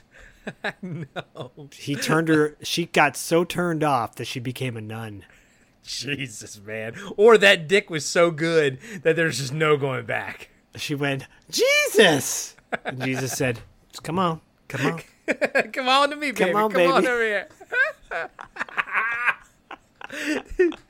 Speaking of Jesus, did you see like the drawing of his face that they had by the wedding or whatever? I couldn't tell if that was supposed to be Arthur or Jesus. I was like, what the fuck? I know. I'm like, probably supposed to be Arthur, but Looks like Gotta Jesus. hate religion. Gotta hate religion. I do too, buddy. I fucking do too, man. So he sees the guy, Percival. Lancelot kind of just like, whatever, just sort of rides away. The scene fades, and we see Lancelot taking a nap under a tree. Percival tries to sneak up on the king's champion, but Lancelot draws his sword and says, "Run home to your mother, boy." Percival runs away and ducks behind a tree. Then we see him tackle a rabbit. Cut again to Lancelot sleeping under the tree, but now a skinned rabbit is roasting on a fire near him. I hope that was not the real rabbit that they skinned. It was a rabbit. Like, that wasn't a fake. I mean, I don't know if it was that rabbit, but that was a real dead rabbit, though. It was, yeah. Yeah, cooking. Well, it's no worse than fucking the first episode of Little House on the Prairie, where the guy, the friend with the giant beard, the neighbor guy, whoever the fuck that was, fucking explodes a head of a rattlesnake with his shotgun, and and it was real. It was fucking real. Well, they have a clown on Little House on the Prairie rape a young girl, so there you go. Yeah, that show was wild. So cut again. We see Lancelot sleeping under the tree, but now a skinned rabbit roasting on a fire near him. He walks over to the rabbit, looks down, and smiles. Cut to Lancelot riding his horse with Percival running behind him. The young boy is pleading to go with the knight. He says he wants to be a knight too. Lancelot stops and asks, "Do you know what it means to serve a knight that serves a king?" He offers his hand to Percival and tells him to jump on the back of his horse. The boy says he'll run. Lancelot laughs and says it's more than 20 days from here. Percival says, and this is cool, 20 days? The world's not that big. Well, it's not that big. You don't go down that road. Hey. What do you mean? You're talking cuckoo talk. I thought of Forrest Gump for some reason. Because of the running. Yeah, I'll follow you. Jenny. Lancelot. The other night, Kristen's like, "Should we show that to Bodhi?" I'm like, "No." She goes, "Why?" I'm like, "Because I don't like that movie." She's like, "Okay." Because fuck that movie. Yeah. Fuck Forrest Gump, man. That movie Forrest sucks. God. Also, man, I don't know. Maybe it's because I had to fucking pee, like, right away. I was on a date. I saw that movie with somebody on a date. Never went past that It's date. fine. It's one of the movies that was. It's like 3 hours long, and I had to pee like halfway through it, and I didn't because I wanted to be cool. I think I might have done bladder damage to myself. It beat out. Didn't it beat out Pulp Fiction for Best Picture that year? I'm like, come on, no. That's the biggest egregious. That was when I was like, the Oscars suck. Yeah, no, that's one of the biggest fucking Oscar bullshits ever. The two men stand atop a hill and see a shiny gold and silver castle by a lake. The young man, Percival, asks what it is, and Lancelot says, Camelot. What it is? What it is, baby? Yo, Lancelot, what it is? What up with that? Lancelot rides his horse through the outlying village and into Camelot, while Percival runs behind him, and everyone cheers for the king's champion. Once they arrive at the castle, Lancelot asks Kay to train the boy. Arthur's adopted brother sends the kid to the kitchen to work. Percival runs past Guinevere and Morgana. The scene stays with them. Kay asks if Lancelot is staying. There's a meeting of the Round Table. Lancelot sees Guinevere and she sees him. The queen waves, but the knight tells Kay he cannot stay, and then rides off without waving back, much to the disappointment of Guinevere. Morgana takes note of the exchange. I'm like, sometimes because I'm typing this out, sometimes I wrote Morgan by accident, and now I'm like Ron Burgundy, and I read exactly what's on there. And I'm like, Morgan loves Lancelot. Loves Lancelot. It reminds me of that moment. That moment always, or any moment where a guy loves a girl who's already taken, always reminds me of the scene in Summer School when Kirstie Alley is dating the principal, and Mark Harmon is like, "You kids have fun," because they're like, "We're gonna go on," I was like, "I'm gonna take her out on a date or whatever," and like his look on his face is like he's so into Kirstie Alley, he's got it, but he knows that she's taken. Yeah, it's like, "You kids have fun." I've used that line before. I used that line before back in the day. As a one singular tear kind of goes down. Who's laughing now, huh? Who's laughing now? Ha ha ha! This is my boomstick. Excalibur! Excalibur! Every time Zach does it, his face like lights up. He comes to life. I'm so excited about it. I know. We should have just done a G.I. Joe after show podcast. We're right? doing a G.I. Joe episode. After the recording of this, we're recording a G.I. Joe Christmas episode. Stay tuned for that. We are for TV Obscura, yeah. We cut back to Percival now, making his way through the castle. There are people and jesters and all sorts of wild sights to behold. He even bumps into Merlin, causing the wizard to hit his head in a moment of comedy. Percival tells... Huh? I like that moment. Me too. Sometimes, you know what? Sometimes you need a little comedy, dude. This is one of the few moments in this movie where you can laugh at something intentionally. And yes, you're right. It's intentional because it's a very heavy movie, but this is a moment.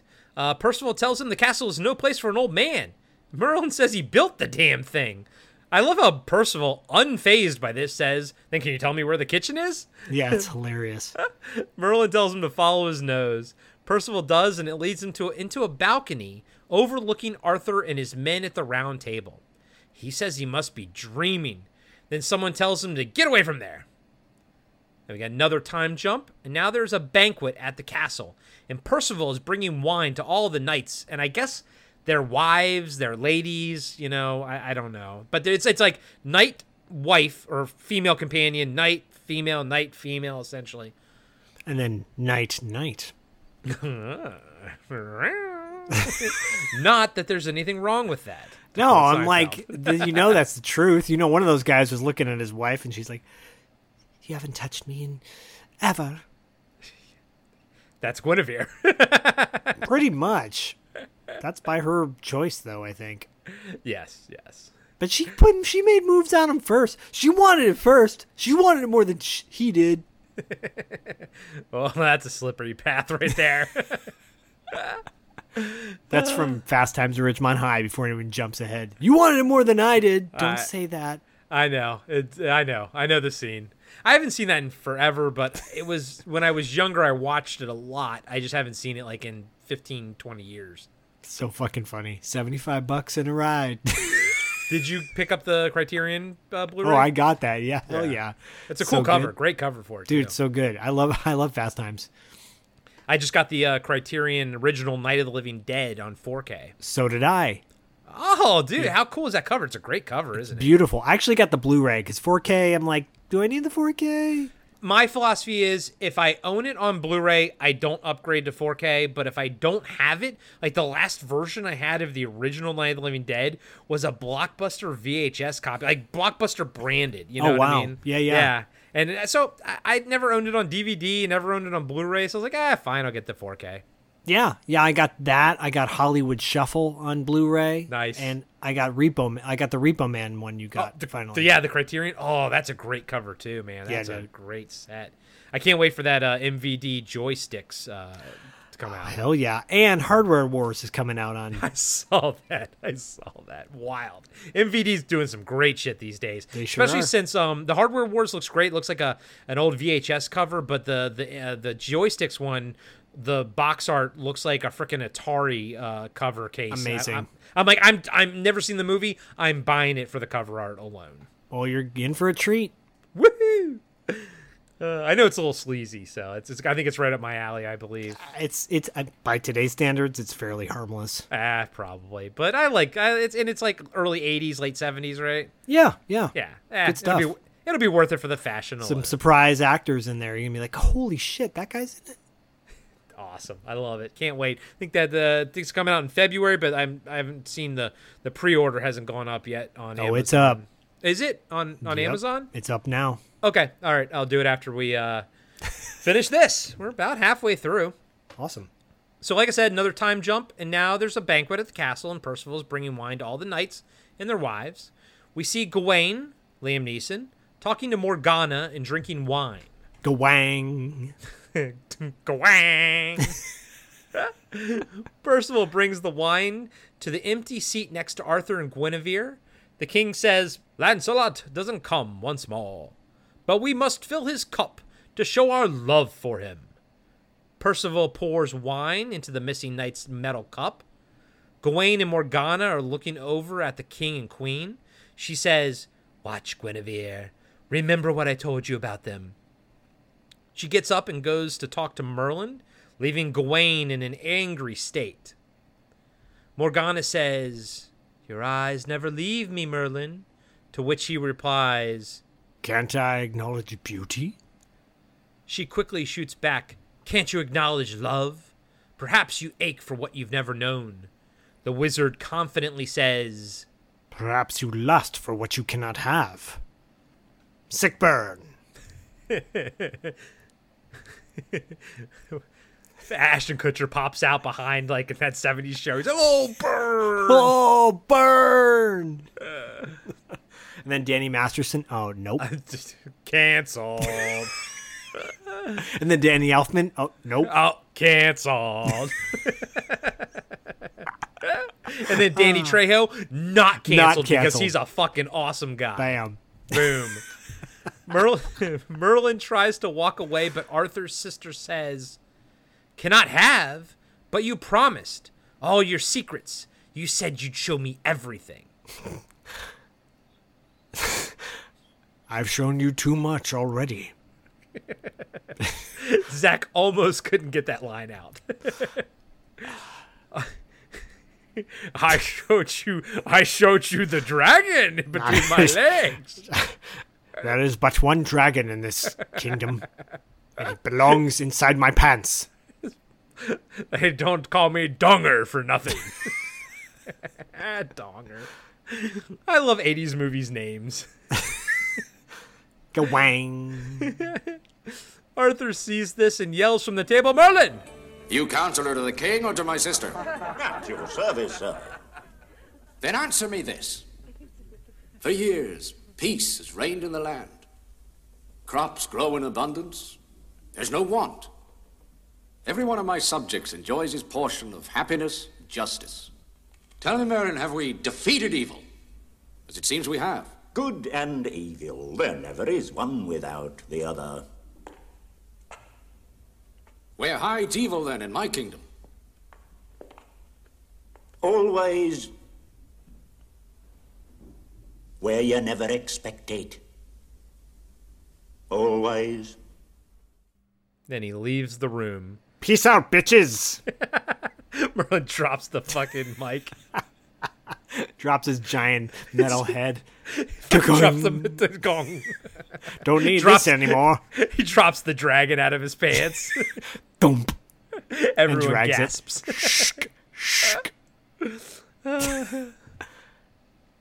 So Gwang, very drunkenly, says he knows where the evil is, but when pressed further, he says he cannot say. Arthur tells him to speak his heart and tell them where the evil is. Gawain says, he's our best and bravest. Why then is he never here? Without Lancelot, this table is nothing. Everyone gasps.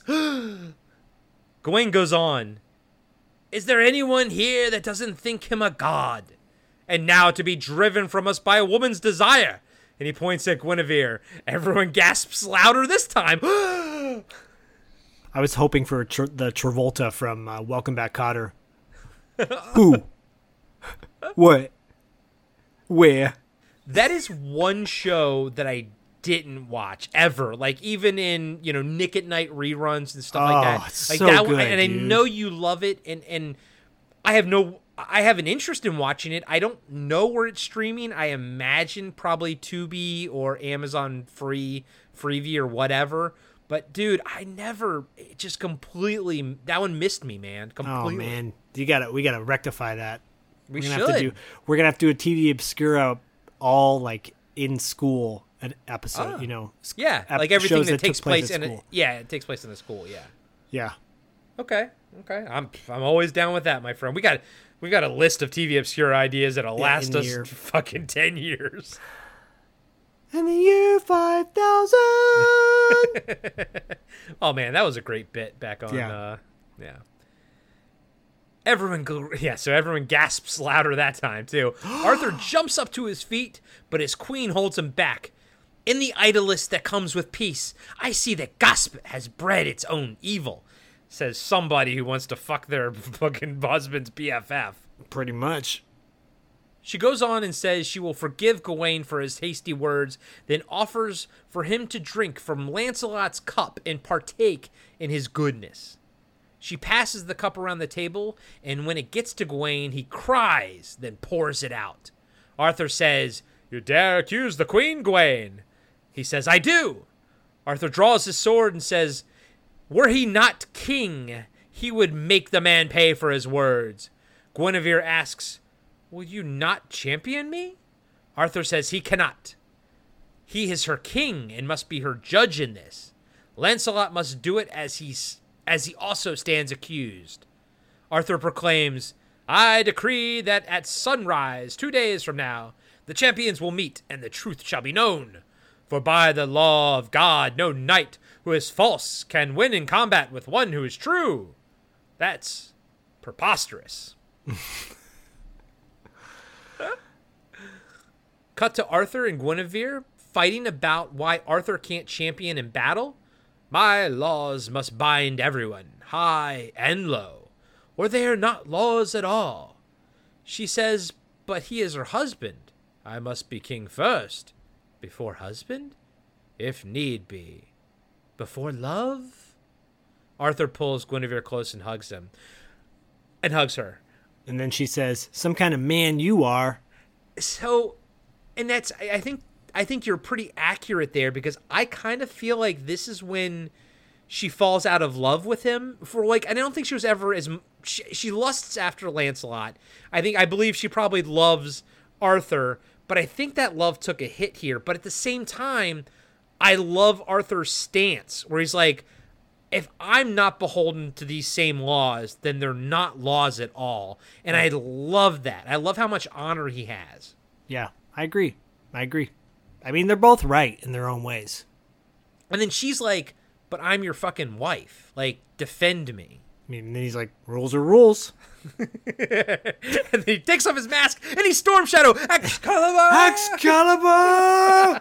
She goes, "God damn it, I knew he was here somewhere. You should have picked me, babe." Babe? He was quite the ladies' man. Well, he thought he was. Shipwreck thought he was the ladies' man. He thought he was. Mm-hmm. Duke was the ladies' man. Fuck yeah. Duke fucks. Duke fucks. Flint fucks, too. Oh, yeah. I mean, Flint, hell yeah. Fuck That's yeah. why I was Flint for Halloween. Yeah. This guy's a badass. Yeah. And that's why your wife was not Jinx for Halloween. I wanted to be Falcon. I told her I'd be Falcon if she was Jinx. That would have made sense. Yeah, that would have been perfect. Yeah, it was perfect. But, Jinx and Falcon? And then she's like, "I'm not going to do that." And I'm like, "Okay. Then you're going to be Lady J." She's like, "Who's that?" And I went,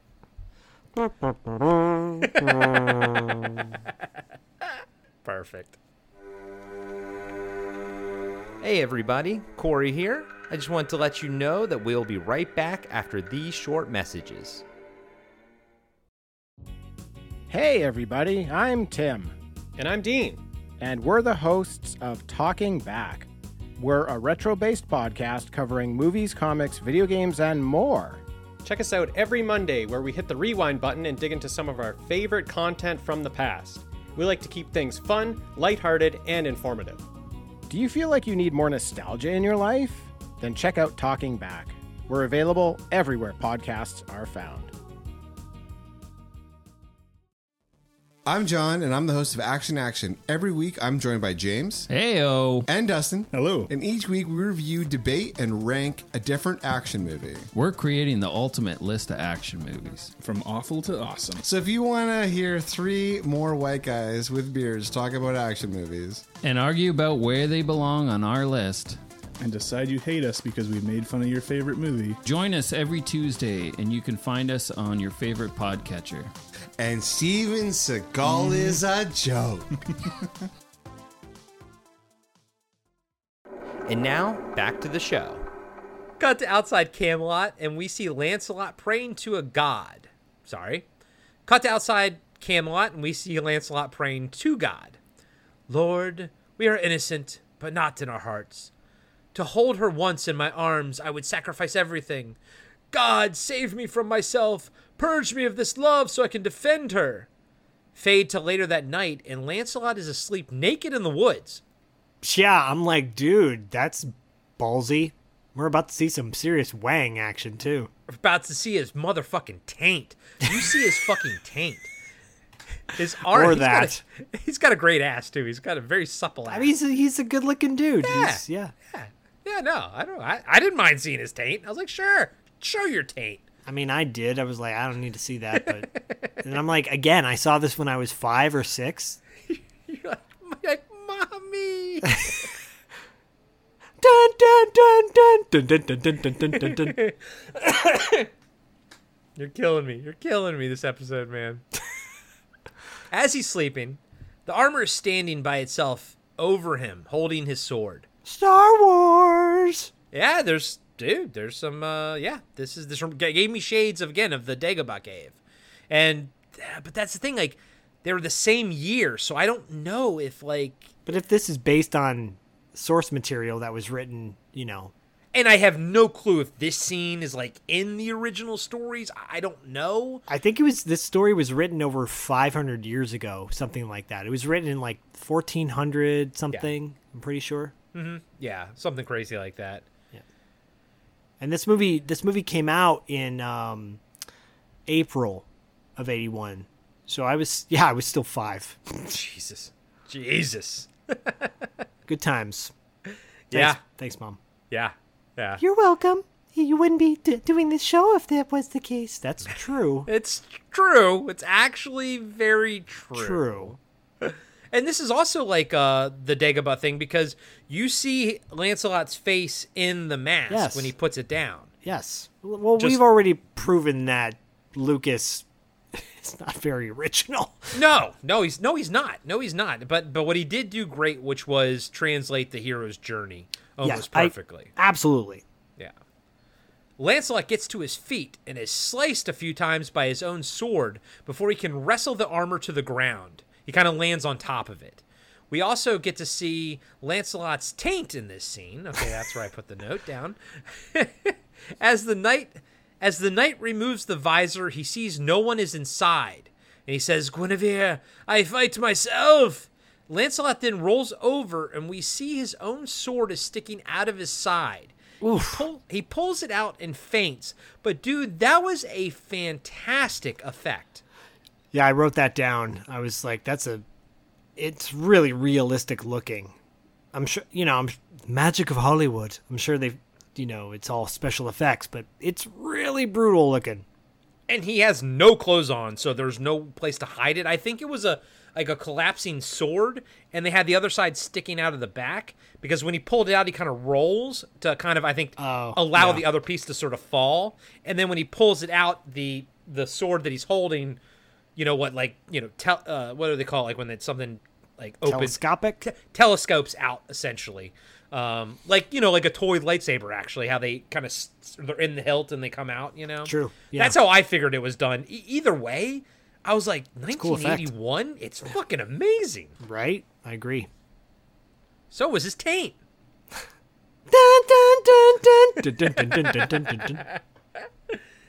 2 days later, at the appointed time, everyone is gathered at the outskirts of the castle to watch the two champions fight. But Lancelot is a no-show. Gawain is ready to is ready to fight, while the queen has no champion. Arthur by the way, he has a fucking Cubert shield too in this scene. The shield is the Cubert cubes on the blocks. I was like, wait, what? Oh yeah, I know what you mean, Cubert. I thought you said Kubrick or something at first, but no, Cubert. Yeah. No, there's like the Cubert squares. I'm going. I was expecting to see boing boing. I love that game as a kid. I like that more than Crystal Castle. Oh yeah, me too. Yeah, both being like isometric kind of things. Yeah, similar, very similar. Although I liked Crystal Castle on my Atari 2600, I didn't feel any desire to play it in the arcade. You're like, ponderous.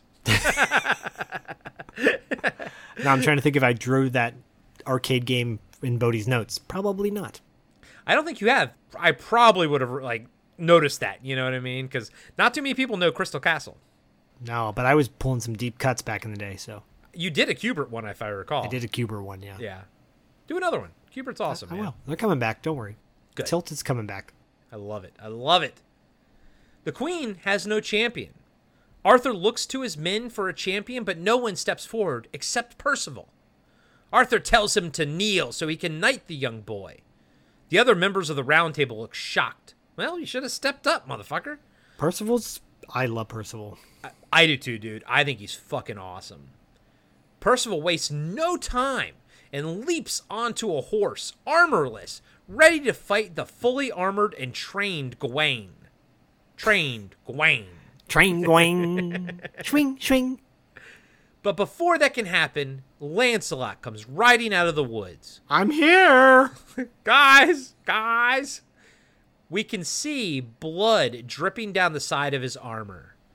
Something only Percival notices when Lancelot relieves him of his duty. Gawain and Lancelot joust, then fight bitterly on the ground until ultimately Gawain is beaten. Lying on his back, bloody and bruised, Gawain Neeson yells that the Queen is innocent. Everyone cheers as Lancelot falls over half dead. It must be so nice when, you accuse somebody of something and they're like, okay, well, we're going to fight, and whoever wins, that's the final verdict. And I find it interesting that the movie also puts forth this, this idea that this is how they resolve something, but also that the resolution is wrong. Like Guinevere and Lancelot do have a thing, even though nothing's ever been. Yeah, but it's interesting. Yeah, I like that. I like that they have these laws, and then we see how they kind of don't work. Yeah. Gawain is not in the wrong. Gawain knows it. And were they supposed to fight to the death, or was it just until one man yields? I think when one man yields. Okay. You call me a bitch? I yield to your bitchness. Okay, Danny Trejo. I'm sorry. Excalibur! Yeah, what about me? No. Oh, I'll defend the Queen's honesty. No quick kick, no. You have no shirt on. You have no shoes on. No shirt, and then I think Quick Kick gets his leg broken by Storm Shadow, and I think Spirit fixes his leg. Yeah, because Spirit's in it too. Well, of course. And I'm like, why is Spirit not fighting Storm Shadow? They had an epic battle in the miniseries for the Mass Device. Yeah.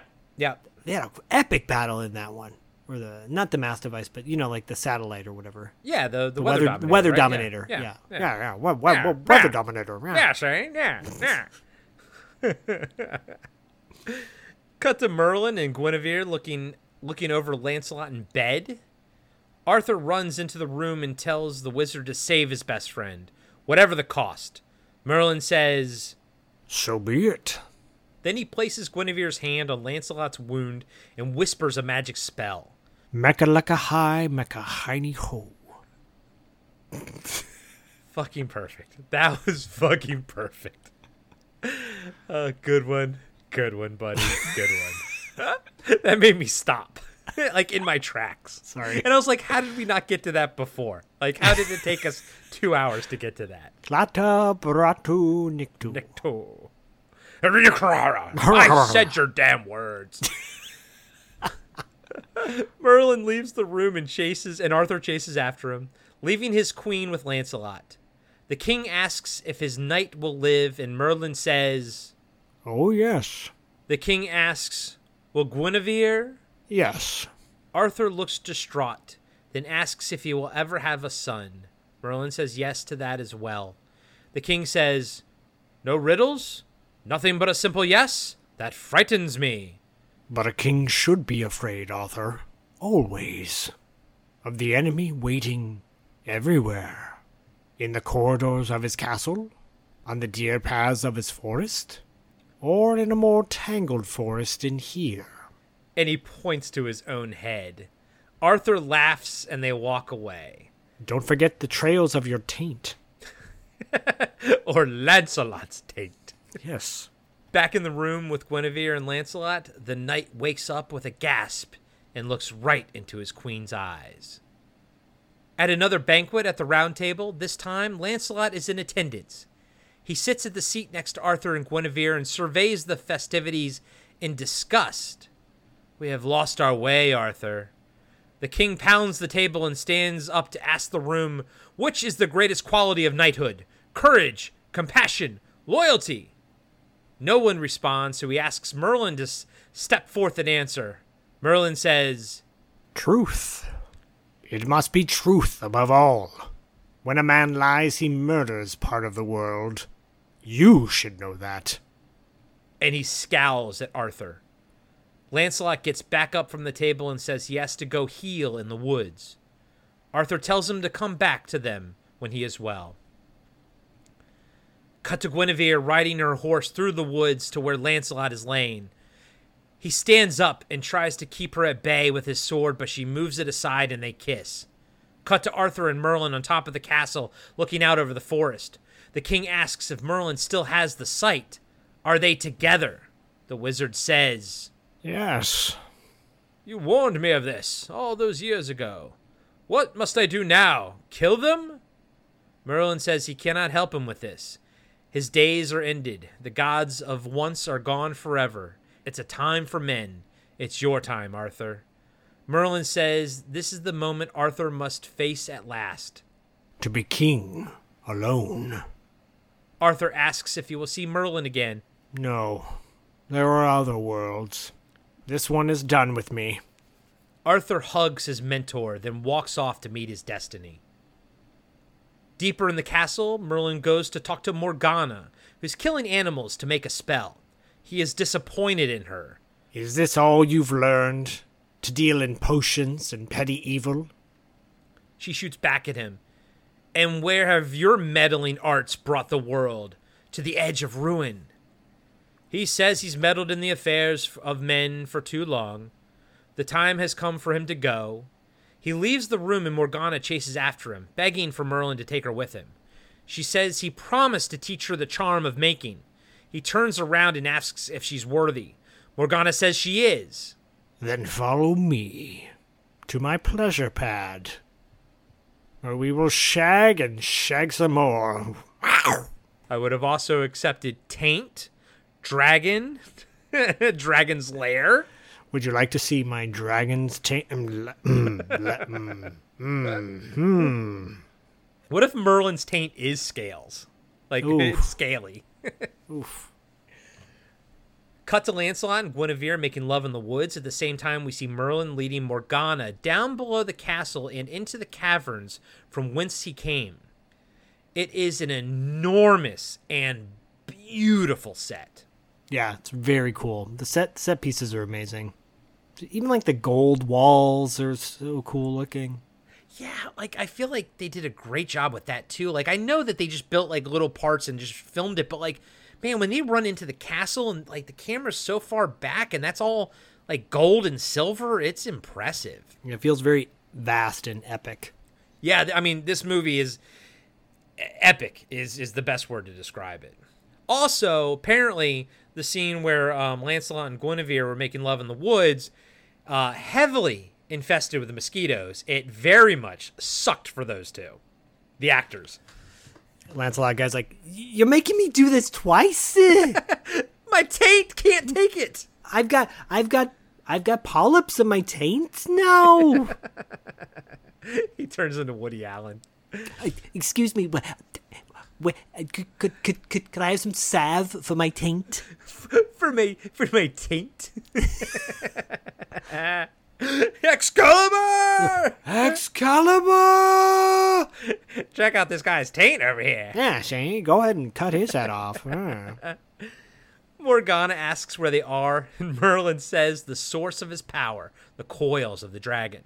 She wants to see the future and gets glimpses of Guinevere and Lancelot naked in the woods, with Arthur advancing on them with his sword. The scene that she's watching is built into the cave set. So, like, the actors, it's not like she's looking through, like, a mirror or something. It's like the actors are actually there. I've never seen something done like that before, and I loved it. Yeah, it's cool. It's a cool effect. Morgana wants more.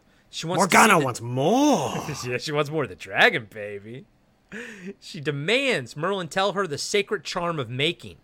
Even though such knowledge would burn and blind you? Then burn me, Morgana says. Cut to Arthur walking up to Lancelot and Guinevere laying naked and asleep in each other's arms in the forest. He raises Excalibur above his head with madness in his eyes. Back in the caves, Merlin looks at Morgana and his eyes are red. He says, "Look into the eyes of the dragon and despair. I destroy you. I consign you to oblivion." Morgana screams. This is so fucking cool, man. Back in the forest, Arthur plunges Excalibur down and the whole world trembles. Back in the caves, Excalibur appears in Merlin, impaling him from behind. He stumbles, calling for Arthur. Morgana goes to him and tells him to set the world right. Call the dragon, mend the sword, speak the charm of making. Merlin, looking disoriented, starts speaking the charm of making. As he does, Morgana says the words too, memorizing them. Merlin stops speaking, but Morgana continues until the old wizard is encased in crystals. "You fool! You thought you had trapped me? You are trapped yourself by the same sorcery used to deceive my mother. You're nothing. You're not a god. You're not a man. I shall find a man and give birth to a god." Morgana leaves the caverns alone. I like that line, "I shall find a man and give birth to a god." Man. And the masters of the universe. Fabulous secret powers were revealed to me the day I held aloft this magic sword and said, "By the power of Grayskull, I have the power." He'll fight for freedom wherever there's trouble. G.I. Joe is there. Excalibur! We've devolved into madness. Fabulous secret powers were revealed to me the day I held aloft this magic sword and said, "Excalibur!" Perfect. Fucking perfect. It's almost as if we've been doing this for 4+ years. I guess so, yeah. The next morning, we see Lancelot and Guinevere waking up. Excalibur is in the ground between them. The queen gasps at the sight, and when Lancelot tries to touch the blade, it cuts him. He says in agony, "You cut me." I don't know why he grabbed it from the blade end like that, but okay.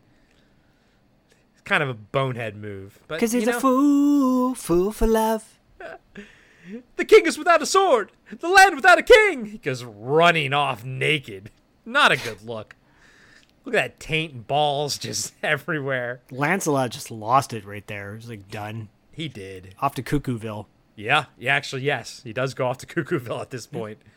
Guinevere curls up naked and crying around Excalibur.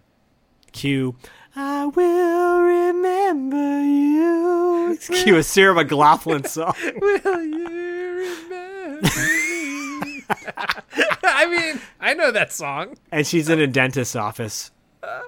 Is that in the video? Is she? No. Oh, okay. I feel like that's where I always hear that song, is at a dentist's office. As you're about to fade away under the anesthesia. Yeah. Oh, God. See what you did to us, Robert? Yeah. Yes. You did this. You did this to us. You did this. And you can do this, too, if you sign up for the highest tier on Patreon. You, too, can break our minds. Cut to a little incest scene. You know, this movie has everything. A little bit. A little bit. Game of Thrones, once again. Game of Thrones. Game of Excalibur. Excalibur. Cut to Morgana, walking up to her sleeping brother, the king, while whispering a spell over him. She says, "Love me." With his eyes closed, Arthur says, "Guinevere," while Morgana says, "Forget and love." There's a fade sort of representing a time lapse, and we see Arthur holding Guinevere. She smiles and says, "I have conceived a son, my king, my brother."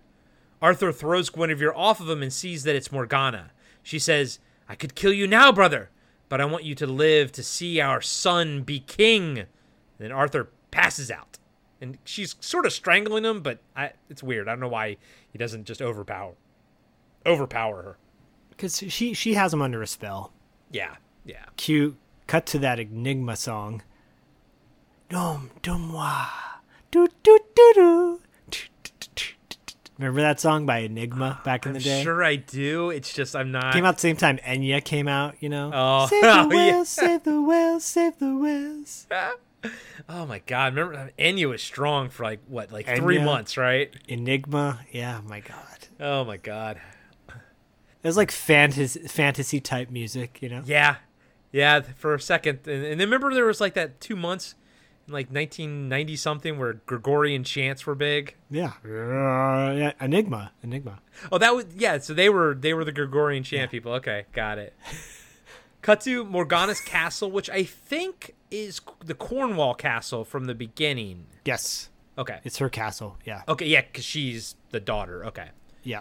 She gives birth to a baby boy during a thunderstorm. Now, it was cool because what they did was they had Helen Mirren sort of like lying under the bed with her head sticking out, and because that lady, they used a real pregnant person like next to her, but then that lady's sort of head was hidden. It looks great. Honestly, I assumed, because I mean, it doesn't look like a fake belly, so I assumed that Helen Mirren wasn't pregnant at the time. But as far as like an optical effect goes, looked perfect to me. It is amazing, and you just reminded me of the beginning of the movie when Uther, right, is having sex with Morgana's mom. Yeah. Apparently, they shot that scene where separately, the two actors. So he's like basically hammering a board with his penis. Yeah. And and she like he's humping the you know, a piece of wood basically. Yeah. I'm just picturing this on the set, like, oh my God, because he's so vigorous, he's so aggressive about it. He's like, Arr! It's a very violent sex scene, you know. Yeah. It's basically a rape scene. Yeah. And but his close-ups and everything, she's not actually there. And he's basically having sex with the board. I mean, isn't that what like separates like great actors from like they can maintain being in the moment, even though like when you actually pull the camera back to see everybody, it's utterly ridiculous at that point. Yeah, I mean, it like makes sense. Yeah, acting. Acting. Excalibur. Yeah, I'm a pretty good actor too. Yeah. Too bad this SAG strike's really screwing up my career. I could have a big time movie star. Instead, I got to join G.I. Joe. They'll fight for freedom wherever there's trouble. G.I. Joe will dare. Back at Camelot, Arthur and his knights, all fully armored, file into the church and get down on their knee. The room is lit by the windows forming a cross. It is the best looking set in the movie, I think, and it's so underutilized. It's only in it for like a minute, like this right here, but it reminds me of like something from The Keep, the way the cross is lit from behind. Yeah, it's very cool. As the priest says, God save us from Morgana and save us from her unholy child, a lightning bolt shoots through the window and strikes Arthur in the chest. He falls over. His eyes are like wide open too. I personally thought he was dead at this point. His men check on him to see if he's alive, and Kay says he lives. Cut to a knight riding through a village, and we see the land is no longer prosperous. The villagers cry out for help, but all the knight can do is report back to the king. At the round table in Camelot, Arthur is being helped into his chair, while all his men, sans Lancelot, watch.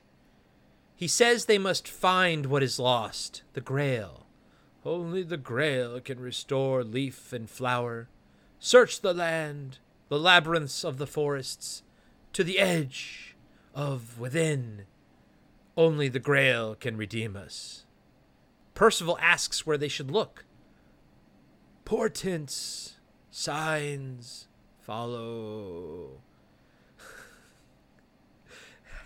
What's the line in Fort Fairlane where he's like looking to get some answers from something and the person dies or doesn't answer? He's like, thanks, I needed that, you know? Because I just picture Percival being like, portents, signs, follow. That doesn't help. Where the hell's the records room? Dr. Rosenpenis. What? Dr. Rosen. Who? Dr. Rosen. It's What's Dr. going Rosen. on? Nurse, I'm hyperventilating. Could you bring me a glass of hot fat and bring me the head of Alfredo Garcia? I've never actually seen that movie, by the way. Fletch? No, the head of Alfredo Garcia. Isn't that a movie? It's a movie with Warren Oates. Oh, I think really? Sam Peckinpah directed it, yeah. No shit. I think so. I think Warren Sam Oates. Peckinpah directed it. Yeah. Okay. Warren Oates was the man. I love that guy. I didn't know he ever acted, ever. Warren Oates? Yeah. Like Warren Hall Oates and is from Stripes. No, Warren Oates. Warren Oates. He's Sergeant Hulka from Stripes, not Hall and Oates. Oh. I mean, I know Hall's one guy and Oates is the other. I just thought Oates. What is in Hall and Oates? What is Oates' first name? Oh, it's Daryl Hall and John Oates. Okay, so it's not Warren Oates. Okay. No, Warren Oates is famous. He was in the Wild Bunch and Two-Lane Blacktop and Stripes. He was Sergeant Hulka in Stripes. Okay. And all our listeners are now dumber for having heard my part of this conversation. No, I mean, they're laughing their asses off and they're driving off the road. And they're going, poor tense. It was soap poisoning. Oh, shit. Okay. All right. Back to Gawain. Gawain says that the king has spoken and that he will ride forth in the name of that quest. Urin says they will find the Grail or die, and all the knights turn around and leave the round table. Cut to a montage of knights searching the land for the Grail. We eventually just follow Percival on the quest. He was clean-shaven when he left, but now has a full beard. And again, this is like a great use of time jumps and everything. This is turning into like a almost Italian Western or like German expressionistic film because it gets very artistic at this point. This whole dream sequence, it's like a dream sequence. Yeah. This whole sequence with Percival's journey, because it becomes about Percival. You're like, oh shit, this guy was kind of, he was the sixth man on the squad, and suddenly now he's like the main guy. Yeah. I like that. I like epic movies like this, and they don't happen a lot where you almost follow different people, but it feels natural. Like, it never feels like, okay, now we're shifting to somebody else. Like, it just feels like a natural progression of the story. Well, now we tell it in 4 or 5, 6 different movies, Right. Yeah. We spend the entire movie on one particular character, which one is not better than the other. It's a different style of filmmaking now. We don't do movies they don't make movies like this anymore. They certainly don't. Seriously, they fucking don't. You remember the good old days when women couldn't vote? Wait, what? What? Yeah, exactly. It's hard. Sometimes it sucks trying to be nostalgic for an era, but because nowadays it just gets spun into like this, this thing. But I am like nostalgic. We clearly are for these movie eras. Yeah, of course. But nostalgic for like this kind of movie. Again, movies like this don't fucking exist anymore. Like Lord of the Rings was even bigger than this, but it still feels more modern. This had just a magical quality to it, I think. Yeah, it's just different. Yeah. Because then you're like, oh, that's Elijah Wood. Yeah. And that's fucking good. That's a Goonie. I love Lord of the Rings. Don't get me wrong. Yeah, and me I love too. Sean Astin and Elijah's Wood. Well, but and also too in the second movie where the king, where Grim and Wormtongue is kind of like having the king under his spell and everything. Yeah. That reminds me of Arthur in this. Totally. Like right now in this part of the story. Yeah. And you're like, that's Chucky. Oh, sorry. Yeah, Brad Dourif. Fucking yeah, I love Brad Dourif. It's Charles Lee Ray. Gwang. Gwang. On a snowy mountaintop, Percival spots another of his fellow knights kneeling with his hands together in a prayer at a stone shrine. He walks up to the man and asks if he's found the Grail. The man doesn't reply, so the young knight walks up to him. That was poor writing on my part, but oh well. Only to discover that the knight is frozen and long dead. Percival falls to his knees and says, "We'll never find it." But yeah, like you, dude, I thought this was very dreamlike. Like the fact that he would die, like in that pose, praying like that. Right. I'm like, oh, that's like a lot of people on Mount Everest. So there you go. Yeah, exactly. That was literally like my first thought was like just all when people die on the mountains, like whenever they're climbing and shit like that, Right. they just get fucking frozen like that. Yeah. And by the way, the effect on his face, like clearly it's it's a mannequin or something, but Yeah. it looked great. Yeah. Now I'm like, these aren't the Knights of the Round Table anymore. These are just random knights, right? No, this is one of them. I thought this was Gawain because his beard kind of looked it, but Oh, okay. I think someone else is later. But this guy, whoever this guy is right here, is one of those knights from the Round Table because those were his knights that quested. Got it. But then it's weird because like because all the knights die on the quest, but like Kay doesn't go, and Yeah. Kay was one of the knights at the Round Table. It's a little confusing, a little bit. Yeah. And I wish we had known. Like I wish Percival said this knight's name. That would have been nice. Yeah. Instead of saying Darkman. It's Darkman. That's fucking Darkman. Darkman. Die, Darkman, die. Oh man, I saw that movie in the fucking theater, bro. Me too, dude. I don't think I've seen it fucking since. Me too, dude. They have to cover Darkman one of these days. I remember liking it. Me too, dude. All right, third time's a charm. Add Darkman to the list. Okay. Cut to Percival riding his horse through a forest. He looks tired and his lips are dry. Suddenly he sees another knight on a horse riding by him, but something is wrong. The knight is naked and tied to the animal, and his throat is slit. Percival says Gawain, but to me, it doesn't really look like Liam Neeson. When I saw this the first time, and I watched it without the subtitles the first time, I thought Gawain was the frozen one, and then to me, this looked like Uriens, but apparently this is Gawain right here. That's Gawain. Okay. Okay, sure. Big rips to Gawain. Big rips to Gawain. A boy's laughter breaks Percival's shock, and he races after the sound of the noise. We see someone else in the woods riding a horse. They are clad in gold armor. The helmet is molded to look more like a proper face than we've seen before. Percival finally catches up to this mysterious stalker, and the boy in gold says, "You seek what Arthur wants." I don't know why I said it like that. He doesn't sound like something from Legend or whatever. The thing they call the Grail. Percival says that he does. The boy tells the knight to follow him.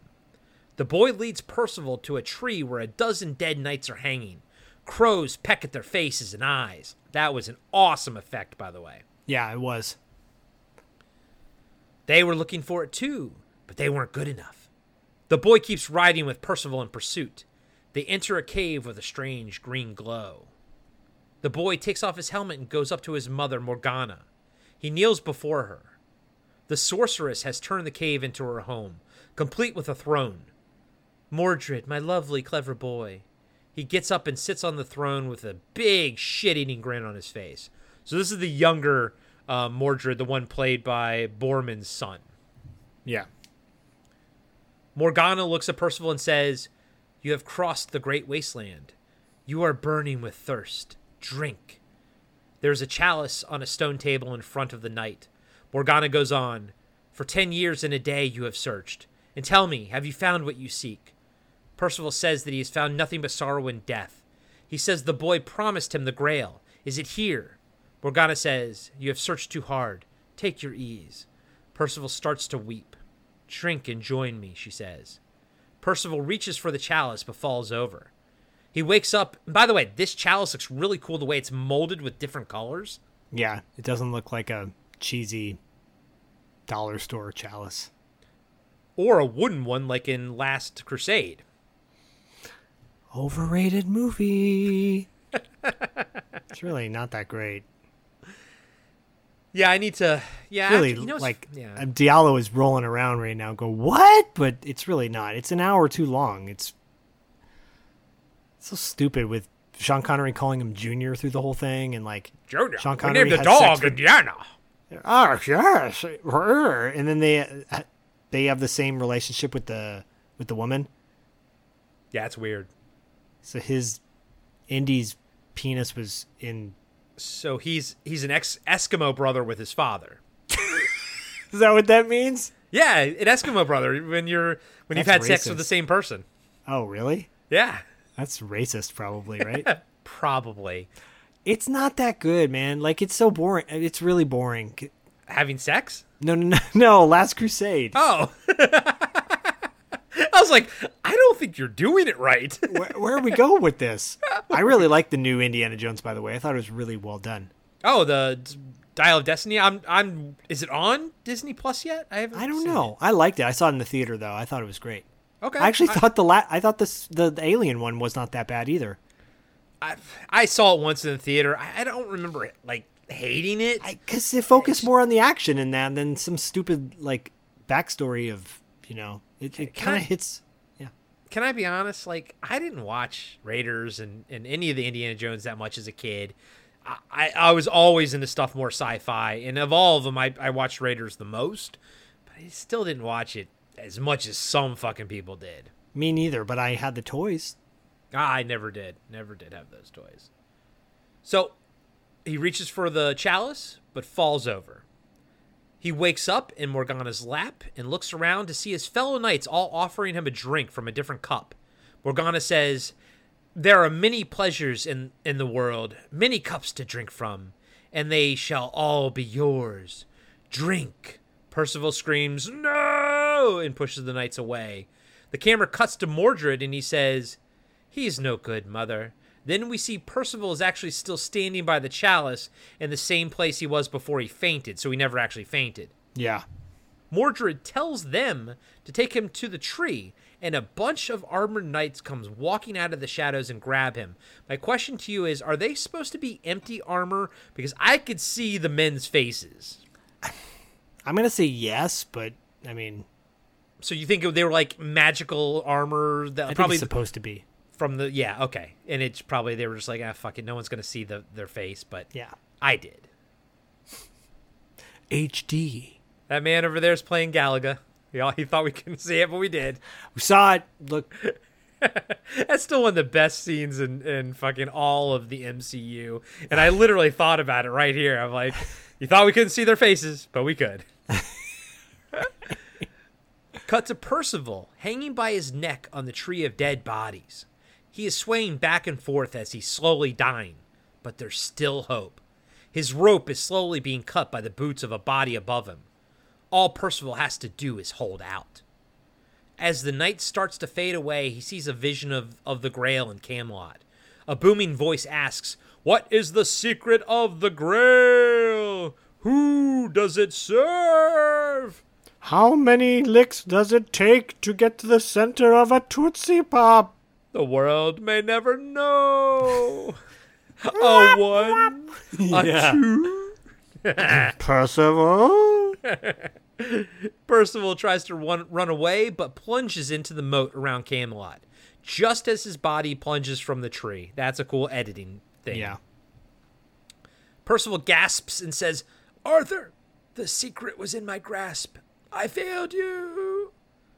Cut to Morgana's castle, and she is rubbing oils on Mordred's body. He asks when he will be king. "When the time comes, I will send you to your father. You will take what is yours, and then you will be king."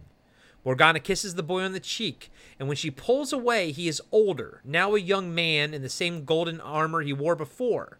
This time it fits better. Another great time jump. Yep. No spear, no sword, no arrow, no blade, no weapon forged by man will harm you whilst you wear this armor. Mordred asks Morgana, "Any message for your dear brother, my father?" "You are the message, boy." I don't know why she turned into a man. Boy. At Camelot, a very old Arthur is being carried on his chair by his remaining knights to the front gate that has been lowered. And this is where you get hardcore shades of that king dude in was Two Towers, right? Yeah, the second one. Two Towers. Yeah, totally. Mordred and his men are standing on the other side. The boy rides up to his father alone and says, "I have come to claim what is mine, father." Arthur looks at him and says, "I cannot give you the land, only my love." Mordred says, "That's the only thing of yours I don't want." That's hardcore. Mordred tells his father that the quest knights have failed. They're all dead. He will come back to take Camelot by force. Then he rides back to his men. Cut to Percival drinking water from the river. His shiny armor is now brown and battered. He sees Mordred and his men riding down his fellow knight, Urins, and hides behind a tree and watches as he gets speared in the back for not renouncing the king. Once Mordred and his men are gone, Percival leaves his hiding spot and rushes to Urins. He tells the older man that he found the Grail but wasn't worthy. He failed. Urins tells Percival that he is the last of them and must finish the quest. Follow the sound of the flutes. Then he dies in the young knight's arms. We see Percival walking through the countryside and following the sounds of people weeping and wailing. He comes across a funeral procession. A wild-haired holy man points out Percival and says that all they bring are famine and pestilence, talking about knights. Percival realizes it's Lancelot and runs to him, but the fallen knight throws water in his face and all the villagers drive him back into the river. Percival tries to swim away, but his armor drags him down as he yells for Lancelot to come back to them. Arthur needs him. Percival must shed his armor in the water to survive and emerges naked, except for like some pants on. This is very symbolic. Like he falls in a night and he has to come out. You know what I mean? Like he's reborn. Oh, yeah, totally. And the shedding of the armor kind of, yes, it's practical because it's bringing him down, but it's also a part of that, you know, shedding what's holding him back so he can, it's like fucking symbolism 101. Right, and Percival now has become like the main character in the story. Mm-hmm. And then he goes, "Excuse me, princess." That's from Legend of Zelda. "I shed my skin too for Excalibur." I was going to say, and Percival emerges out of the water as Storm Shadow. We got there, buddy. We got there. Robert's like, damn it. Damn it. God damn it. As you did this to us, Robert. And we love it. And you love it. You know you love it, Robert. You look her in the eye. As Percival climbs out of the water, and this is cool too. So as he sort of climbs out of the water, he also climbs into his vision of Camelot and the Grail, like we saw before when he was dying on the tree. Great editing in this movie. Yeah. The vision asks him again, what is the secret of the Grail? Who does it serve? Percival says, "You, my lord." Then the voice asks, "Who am I?" "You are my lord and king. You're Arthur." The Grail fades into Arthur, and the voice asks, "Have you found the secret that I have lost?" "Yes," Percival says. "You and the land are one." Percival reaches up to grab the Grail in the vision. Then we see he is holding it in real life and standing naked in Arthur's room. Again, he's got like pants on, but no armor or anything. Yeah. And he's dripping wet. So like, it's very dreamlike how he got from point A to point B. Right. The young knight brings the Grail to his king and tells him to drink, and he will be reborn, and the land with him. Arthur drinks and is rejuvenated. Rejuvenated. How? Rejuvenated. Buddy, would have thought I would have got fucked up on that word. Arthur drinks and is rejuvenated. He stands up and tells Kay to ready his knights for battle. They will ride with the king once more. "I have lived through others far too long. Lancelot carried my honor, and Guinevere my guilt. Mordred bore my sins. My knights have fought my causes. Now, my brother, I shall be king." And I will say that as this scene kind of holds, Percival is like, do you notice he's like still sitting by the chair that, and like in the same pose, almost as if the director never told him like what to do. So he's like, I guess I'll just stay in the same spot with my head hanging. You know what I mean? Like it was weird. Just yell cut. My legs are kind of cramping here. Hey, Borman, getting tired. He doesn't even, the lights start turning off and the guy who playing Percival is still just sitting there. Yeah. Help. Papa, can you hear me? We see Arthur and his knights ride out of Camelot and across the land. As they do, the flowers bloom and life is restored. There's a particularly beautiful shot of them riding through a row of cherry blossoms as the petals are falling. Yeah, it's pretty. They rode a blazing saddle. Yeah, buddy. You know. Morons. They come a whooping and a hollering. Man, it's been a while since I watched that movie. I need to watch it again. Young Frankenstein will always be my favorite, even above Spaceballs, which I love. But Blazing Saddles is definitely in that three. It's Blazing Saddles, Young Frankenstein. So funny, man. Spaceballs, and Histories of the World Part 1. Mel Brooks is great. I watched Histories of the World Part 1 so much as a kid, dude. I watched that and Ice Pirates a lot. Yeah, all these movies you would never show a kid nowadays. No, but I was like 10 years old, happily written them. Yeah. Arthur and his... We have like 2 pages left.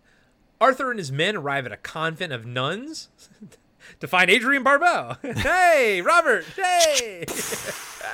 Get it. Go back in our catalog. For those of you who don't know, if you're listening to us for the first time, Robert's other movie pick was The Convent. And Suburbia. And Suburbia, I think, was first, then The Convent, now this, and then, Zach's sort of already announced it, but now next will be The Guyver 2. Dark Hero. Dark Hero. _ Hashtag. So they arrive at a convent of nuns to find Guinevere is among them. He asks for her forgiveness. They have suffered far too long. I've always loved you, and I still love you. She says, I loved you as a king, sometimes as a husband. Sometimes. Burn! I was like, that wasn't necessary. Cold-blooded. She was cold as ice. She's cold as ice. But I do like how she says, one cannot gaze too long at the sun. I think she's talking about Lancelot, by the way, when she said that. And I love this. Arthur says, I was not born to live a man's life, but to be the stuff of future memory. The fellowship was a brief beginning, a fair time that cannot be forgotten. And because it will not be forgotten, that fair time may come again. Spoiler alert, it won't. Humanity will just get worse. Yeah. And then you'll have Chevy Chase singing, I was born to love you. I was born to kiss your face, but you were born to love me first. And then he does a line of cocaine. Cocaine. Of Lacey Underall in Caddyshack. Yes. Oh, yes. Oh, I love me some Caddyshack. Don't you Lacey worry, Underall. He says once more he must ride with the knights to defend what once was, and the dream of what could be. Guinevere goes to her bed and pulls out something wrapped in a blanket from underneath. It's Excalibur! Arthur says, I never dared to hope all these years that it was you. This dialogue is wild. Arthur says, I never dared to hope all these years that it was in your keeping. He goes on. I think all of this is beautiful, but it's props to him for memorizing all these lines too, by the way. Right. I've often thought that in the hereafter of our lives, when I owe no more to the future, can be just a man, that we may meet, and you'll come to me, and claim me yours, and know that I am your husband.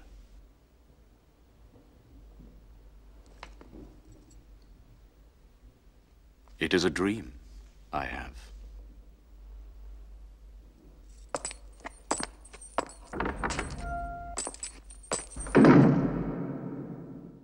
I like that they don't embrace, it doesn't, not everything's all happy and everything. He says his piece.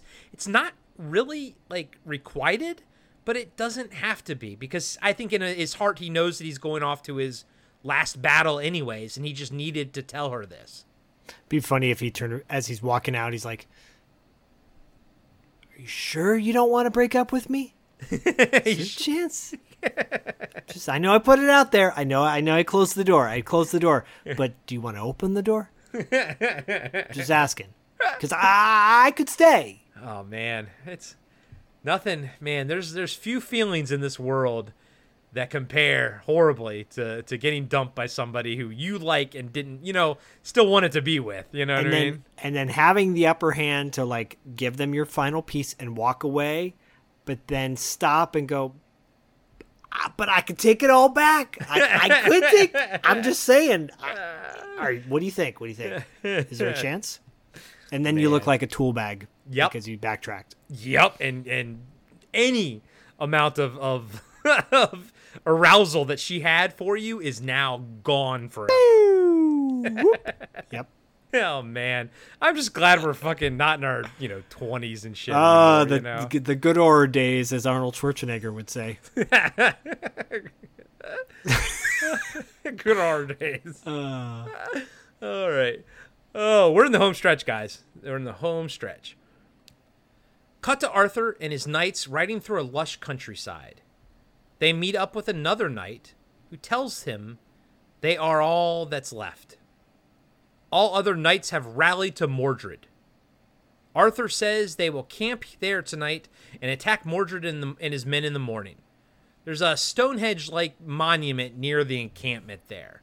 By the way, that's a set that they built, and apparently there were some American tourists there that came across it and then hiked all the way up the mountain to see it, and I think John Borman and the crew were like, that's not real, guys. That's a set. You've wasted your time. That's not Stonehenge, idiots. You morons. But they're like, but we won the pig in the poke. I have seen European Vacation a lot. I love more. that movie. I did too. It had a lot of boobs in it too. So when they're rustling the newspapers on the train, and they're like, start smacking each other.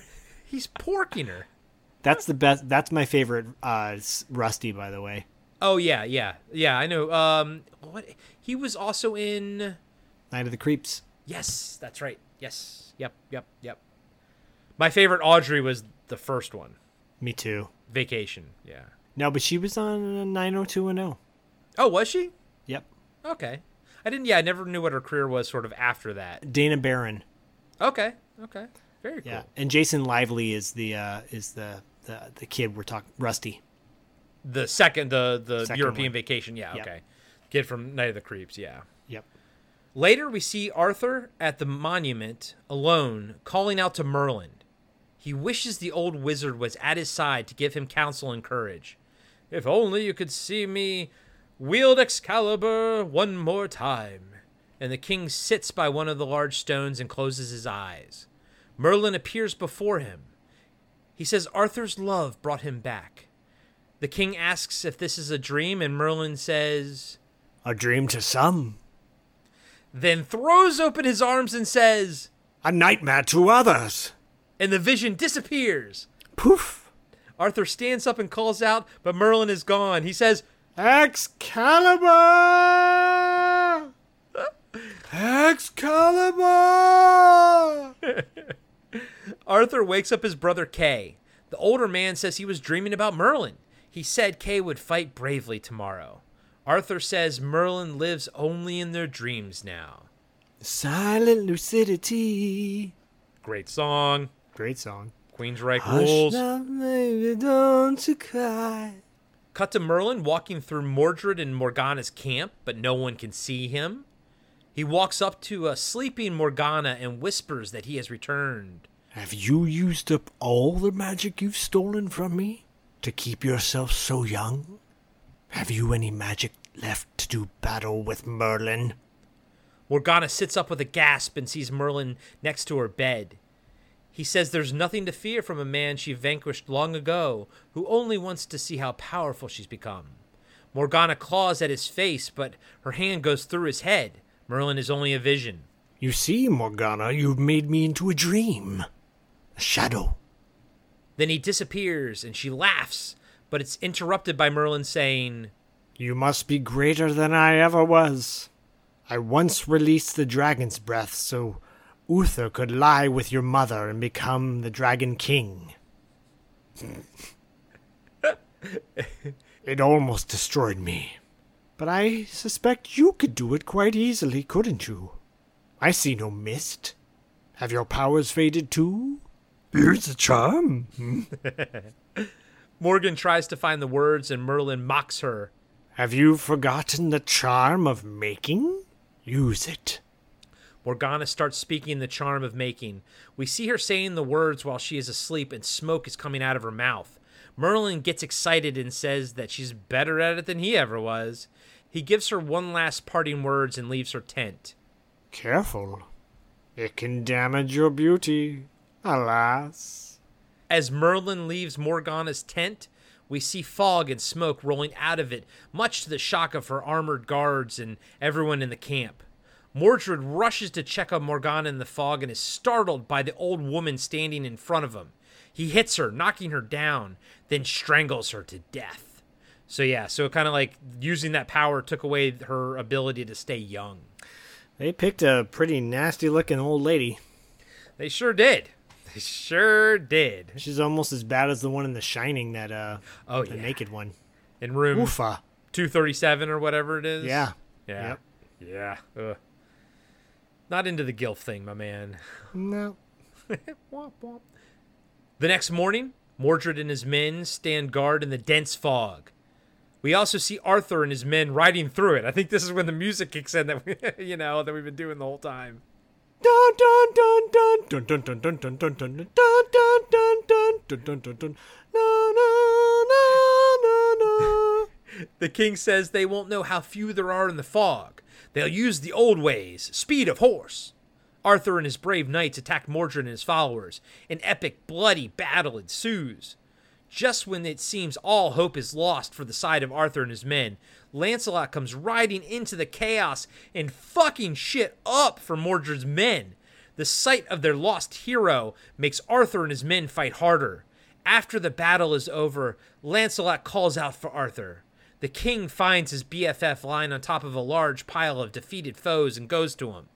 Lancelot asks for forgiveness from his friend and says, "My salvation is to die a knight of the Round Table." Arthur says, "You are that, and much more. You are the greatest knight. You are what is best in men." Lancelot asks if Guinevere's queen again. Arthur says, "She is Lancelot." And with that, Lancelot of the Lake dies. Aww. Behind him, Percival says that the fog is lifting.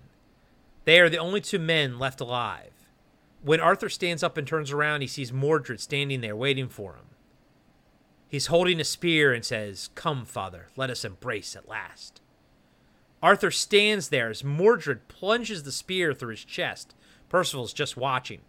The king then grabs the spear and pulls himself closer to his son and then plunges Excalibur through his heart, Mordred's heart. And then we have infanticide. Both men fall over, but Percival catches Arthur. The king tells him to take Excalibur to a pool of calm water and throw it in. We see Percival ride to a calm lake and is about to throw it in, but doesn't. He holds on to it and rides back to find Arthur lying against a rock and looking out over the sea. He is barely alive when he asks what Percival saw when he threw the sword in the lake. The young knight says he couldn't do it. Arthur tells him to do as he commands. One day a king will come and the sword will rise again. Percival rides back to the lake and tosses Excalibur in, and a woman's hand catches the sword and brings it underwater as the triumphant music swells. Percival rides back to where Arthur was but can't find his body. Then he sees a boat in the distance. The king is laying on it dead, and 3 women in white are standing over him. The boat sails into the horizon, and the credits roll. They'll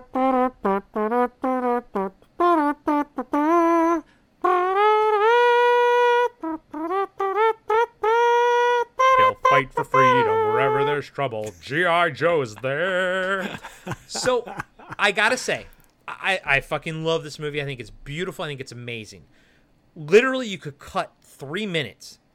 I hated Percival going to the water, going there and coming back, and then coming back, and then just to be told to go back again. So bugs me so much too. That scene, I'm like, No.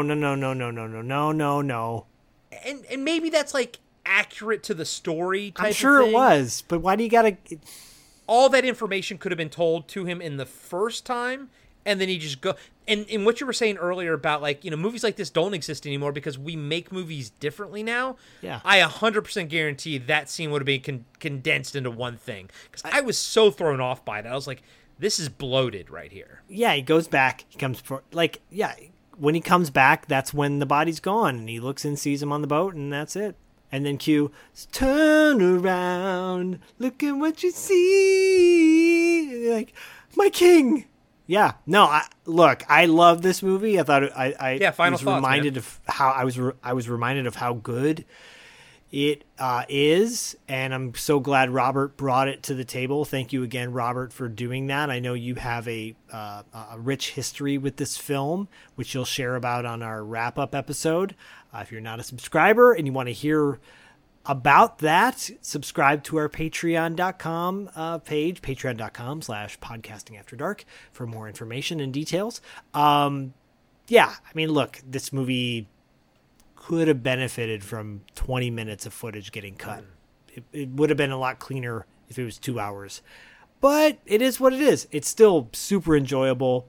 It's still rich with history. You feel like you're watching, you know, a segment of time that no longer exists. And I'm not talking about medieval times. I'm talking about Early 80s filmmaking. Early 80s filmmaking, yeah. Yeah. So, you know, I really thoroughly enjoyed it, and masterfully broken down by yourself, even though Storm Shadow kept showing up throughout to talk about Excalibur. Okay, we're done. We're done with the movie. Oh, you are? Yeah, go home. Go hang out with Snake Eyes. Okay. I was literally telling Myra, I was like, I don't know, like, how we're gonna make this like funny. You know what I mean? Like, 'cause that's what we do. We have fun with it. And I never thought in a million years that Storm Shadow would be making an appearance in this episode. But dude, I feel the exact same way you do, man. This movie, it's epic. It's beautiful. Cinematography is amazing. But also, it's a glimpse into a time forgotten. And again, I'm echoing you. I'm not talking about, 400 or 500 years ago. I'm talking about just filmmaking from the early 80s. Like, you do not, like I said at the beginning of this, for better or worse, we do not see movies like this anymore. And I say for worse because of the Percival scene at the end. I think we as a society has gotten better at the craftsmanship in some regards. But not in other. Like, I think this does some amazing fucking things, and it's stunning looking, and it's awesome, and it moves fast for a movie that's 2.5 hours long. I mean, it does move fast because there's no like fat on the bones. Every piece of information, every scene is pivotal to the overall story, and I think that's awesome. Yeah, no, I agree. I'm like I said, there are scenes that probably would need to be cut out, but it would be hard to figure out what those scenes are. So, yeah, without like making this 2 or 3 movies, like without making this a trilogy or something. Yep. Yeah. So again, thank you, Robert, for supporting us. Thank you for bringing Excalibur to the table. When I posted, on Instagram today that we were recording this, it got a lot of feedback. I think this was a big movie for a lot of people as kids. I agree. So thank you, Even Robert. 5-year-old Zach. Yeah, right. And I mean, and it is a cult movie. Like at this point, I would consider this a cult movie. So Robert's next pick is definitely a cult movie as well. Sure is. It sure is. And then we will be tackling Cam Sully's picks. And I think we're probably going to wind up doing the same thing. I think maybe in January or something. And as long as Cam, you stay at the same level, yada yada yada. But we'll be we love it. We love doing it because it's also fun because so much of our show is predicated on our personal nostalgia. This gives us a chance to kind of check out movies and stuff that we didn't as much as kids and everything, and revisit them. So, Zach, what you got going on in the month of November over on $2 late fee? November's an interesting month because we are covering one of our favorite films of all the times that we broke down on Podcasting After Dark, Tough Turf. That's one of the first ones you brought to the table. Right, and then we have an interview with Olivia Barish, who stars in Tough Turf, and she's also from Repo Man as well. And then we round out the month with Territory Marks, 2 matches that Paul and I are thankful for. A lot of stuff's brewing, and at the very end, I'll just reveal this right now. The very end of November, beginning of December, Corey is flying down to LA for LA Comic-Con. So if you are in Los Angeles, the first weekend of December, December 2nd and 3rd to be exact, Corey and I will be doing a fun panel with Dustin from $2 Late Fee, Paul from Territory Marks, Diallo from TV Obscura, and Battlestar Galacta. What is it? Galactic Actually. From Galactic Actually. And we're going to have a fun 80s nostalgic panel. And there's going to be a lot of other great stuff going on at LA Comic-Con. So if you're in the area, get your tickets now. If you're planning on coming visiting some friends in Los Angeles, get your tickets now. Yeah, it's going to be good times. So I hope you can join us. LA Comic-Con, first weekend of December 2023. Yeah. I think it's like first, second, and third, or second, third, and fourth, something like that. Yep. Yeah. Well, Zach said everything. There you go, guys and gals. Come check us out at LA Comic-Con. And like Zach said, Robert's next movie, we've already sort of announced it in here. It's going to be Guyver 2, but this whole month is the month of Robzilla. And we'll have him on a wrap-up and everything. And then right after that, pretty much be flying out to L.A. So very excited. It's also going to be I think we're going to have to record our first Christmas movie by the end of November as well. So it's going to be next 2 months are going to be very packed with stuff. But it's all good. Love it. Absolutely love it. Love you. I love you too, buddy. And as always... we'll catch you on the dark side, Excalibur!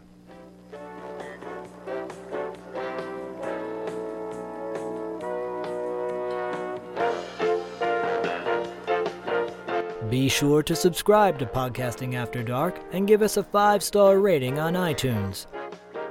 Support Podcasting After Dark on Patreon. Follow us on Instagram and Facebook at Podcasting After Dark.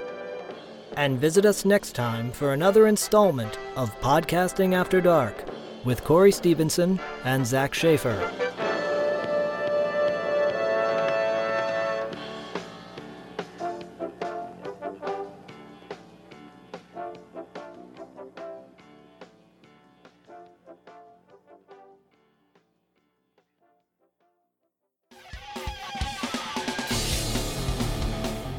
Have you been wondering where's the beef? Well, on our podcast, Throwback Trivia Takedown, you might just find that out, as well as some other things about the 70s, 80s, and 90s. We're a nostalgic-based trivia show that pits 2 challengers head-to-head in a duel of the decades, with categories ranging from movies, TV, and music, to slang, food, and fashion. You're sure to get the best in retro-themed trivia. So strap on your jelly shoes, grab a Surge, and walk like an Egyptian to your favorite podcast app and check out Throwback Trivia Takedown. I heard even Mikey likes it.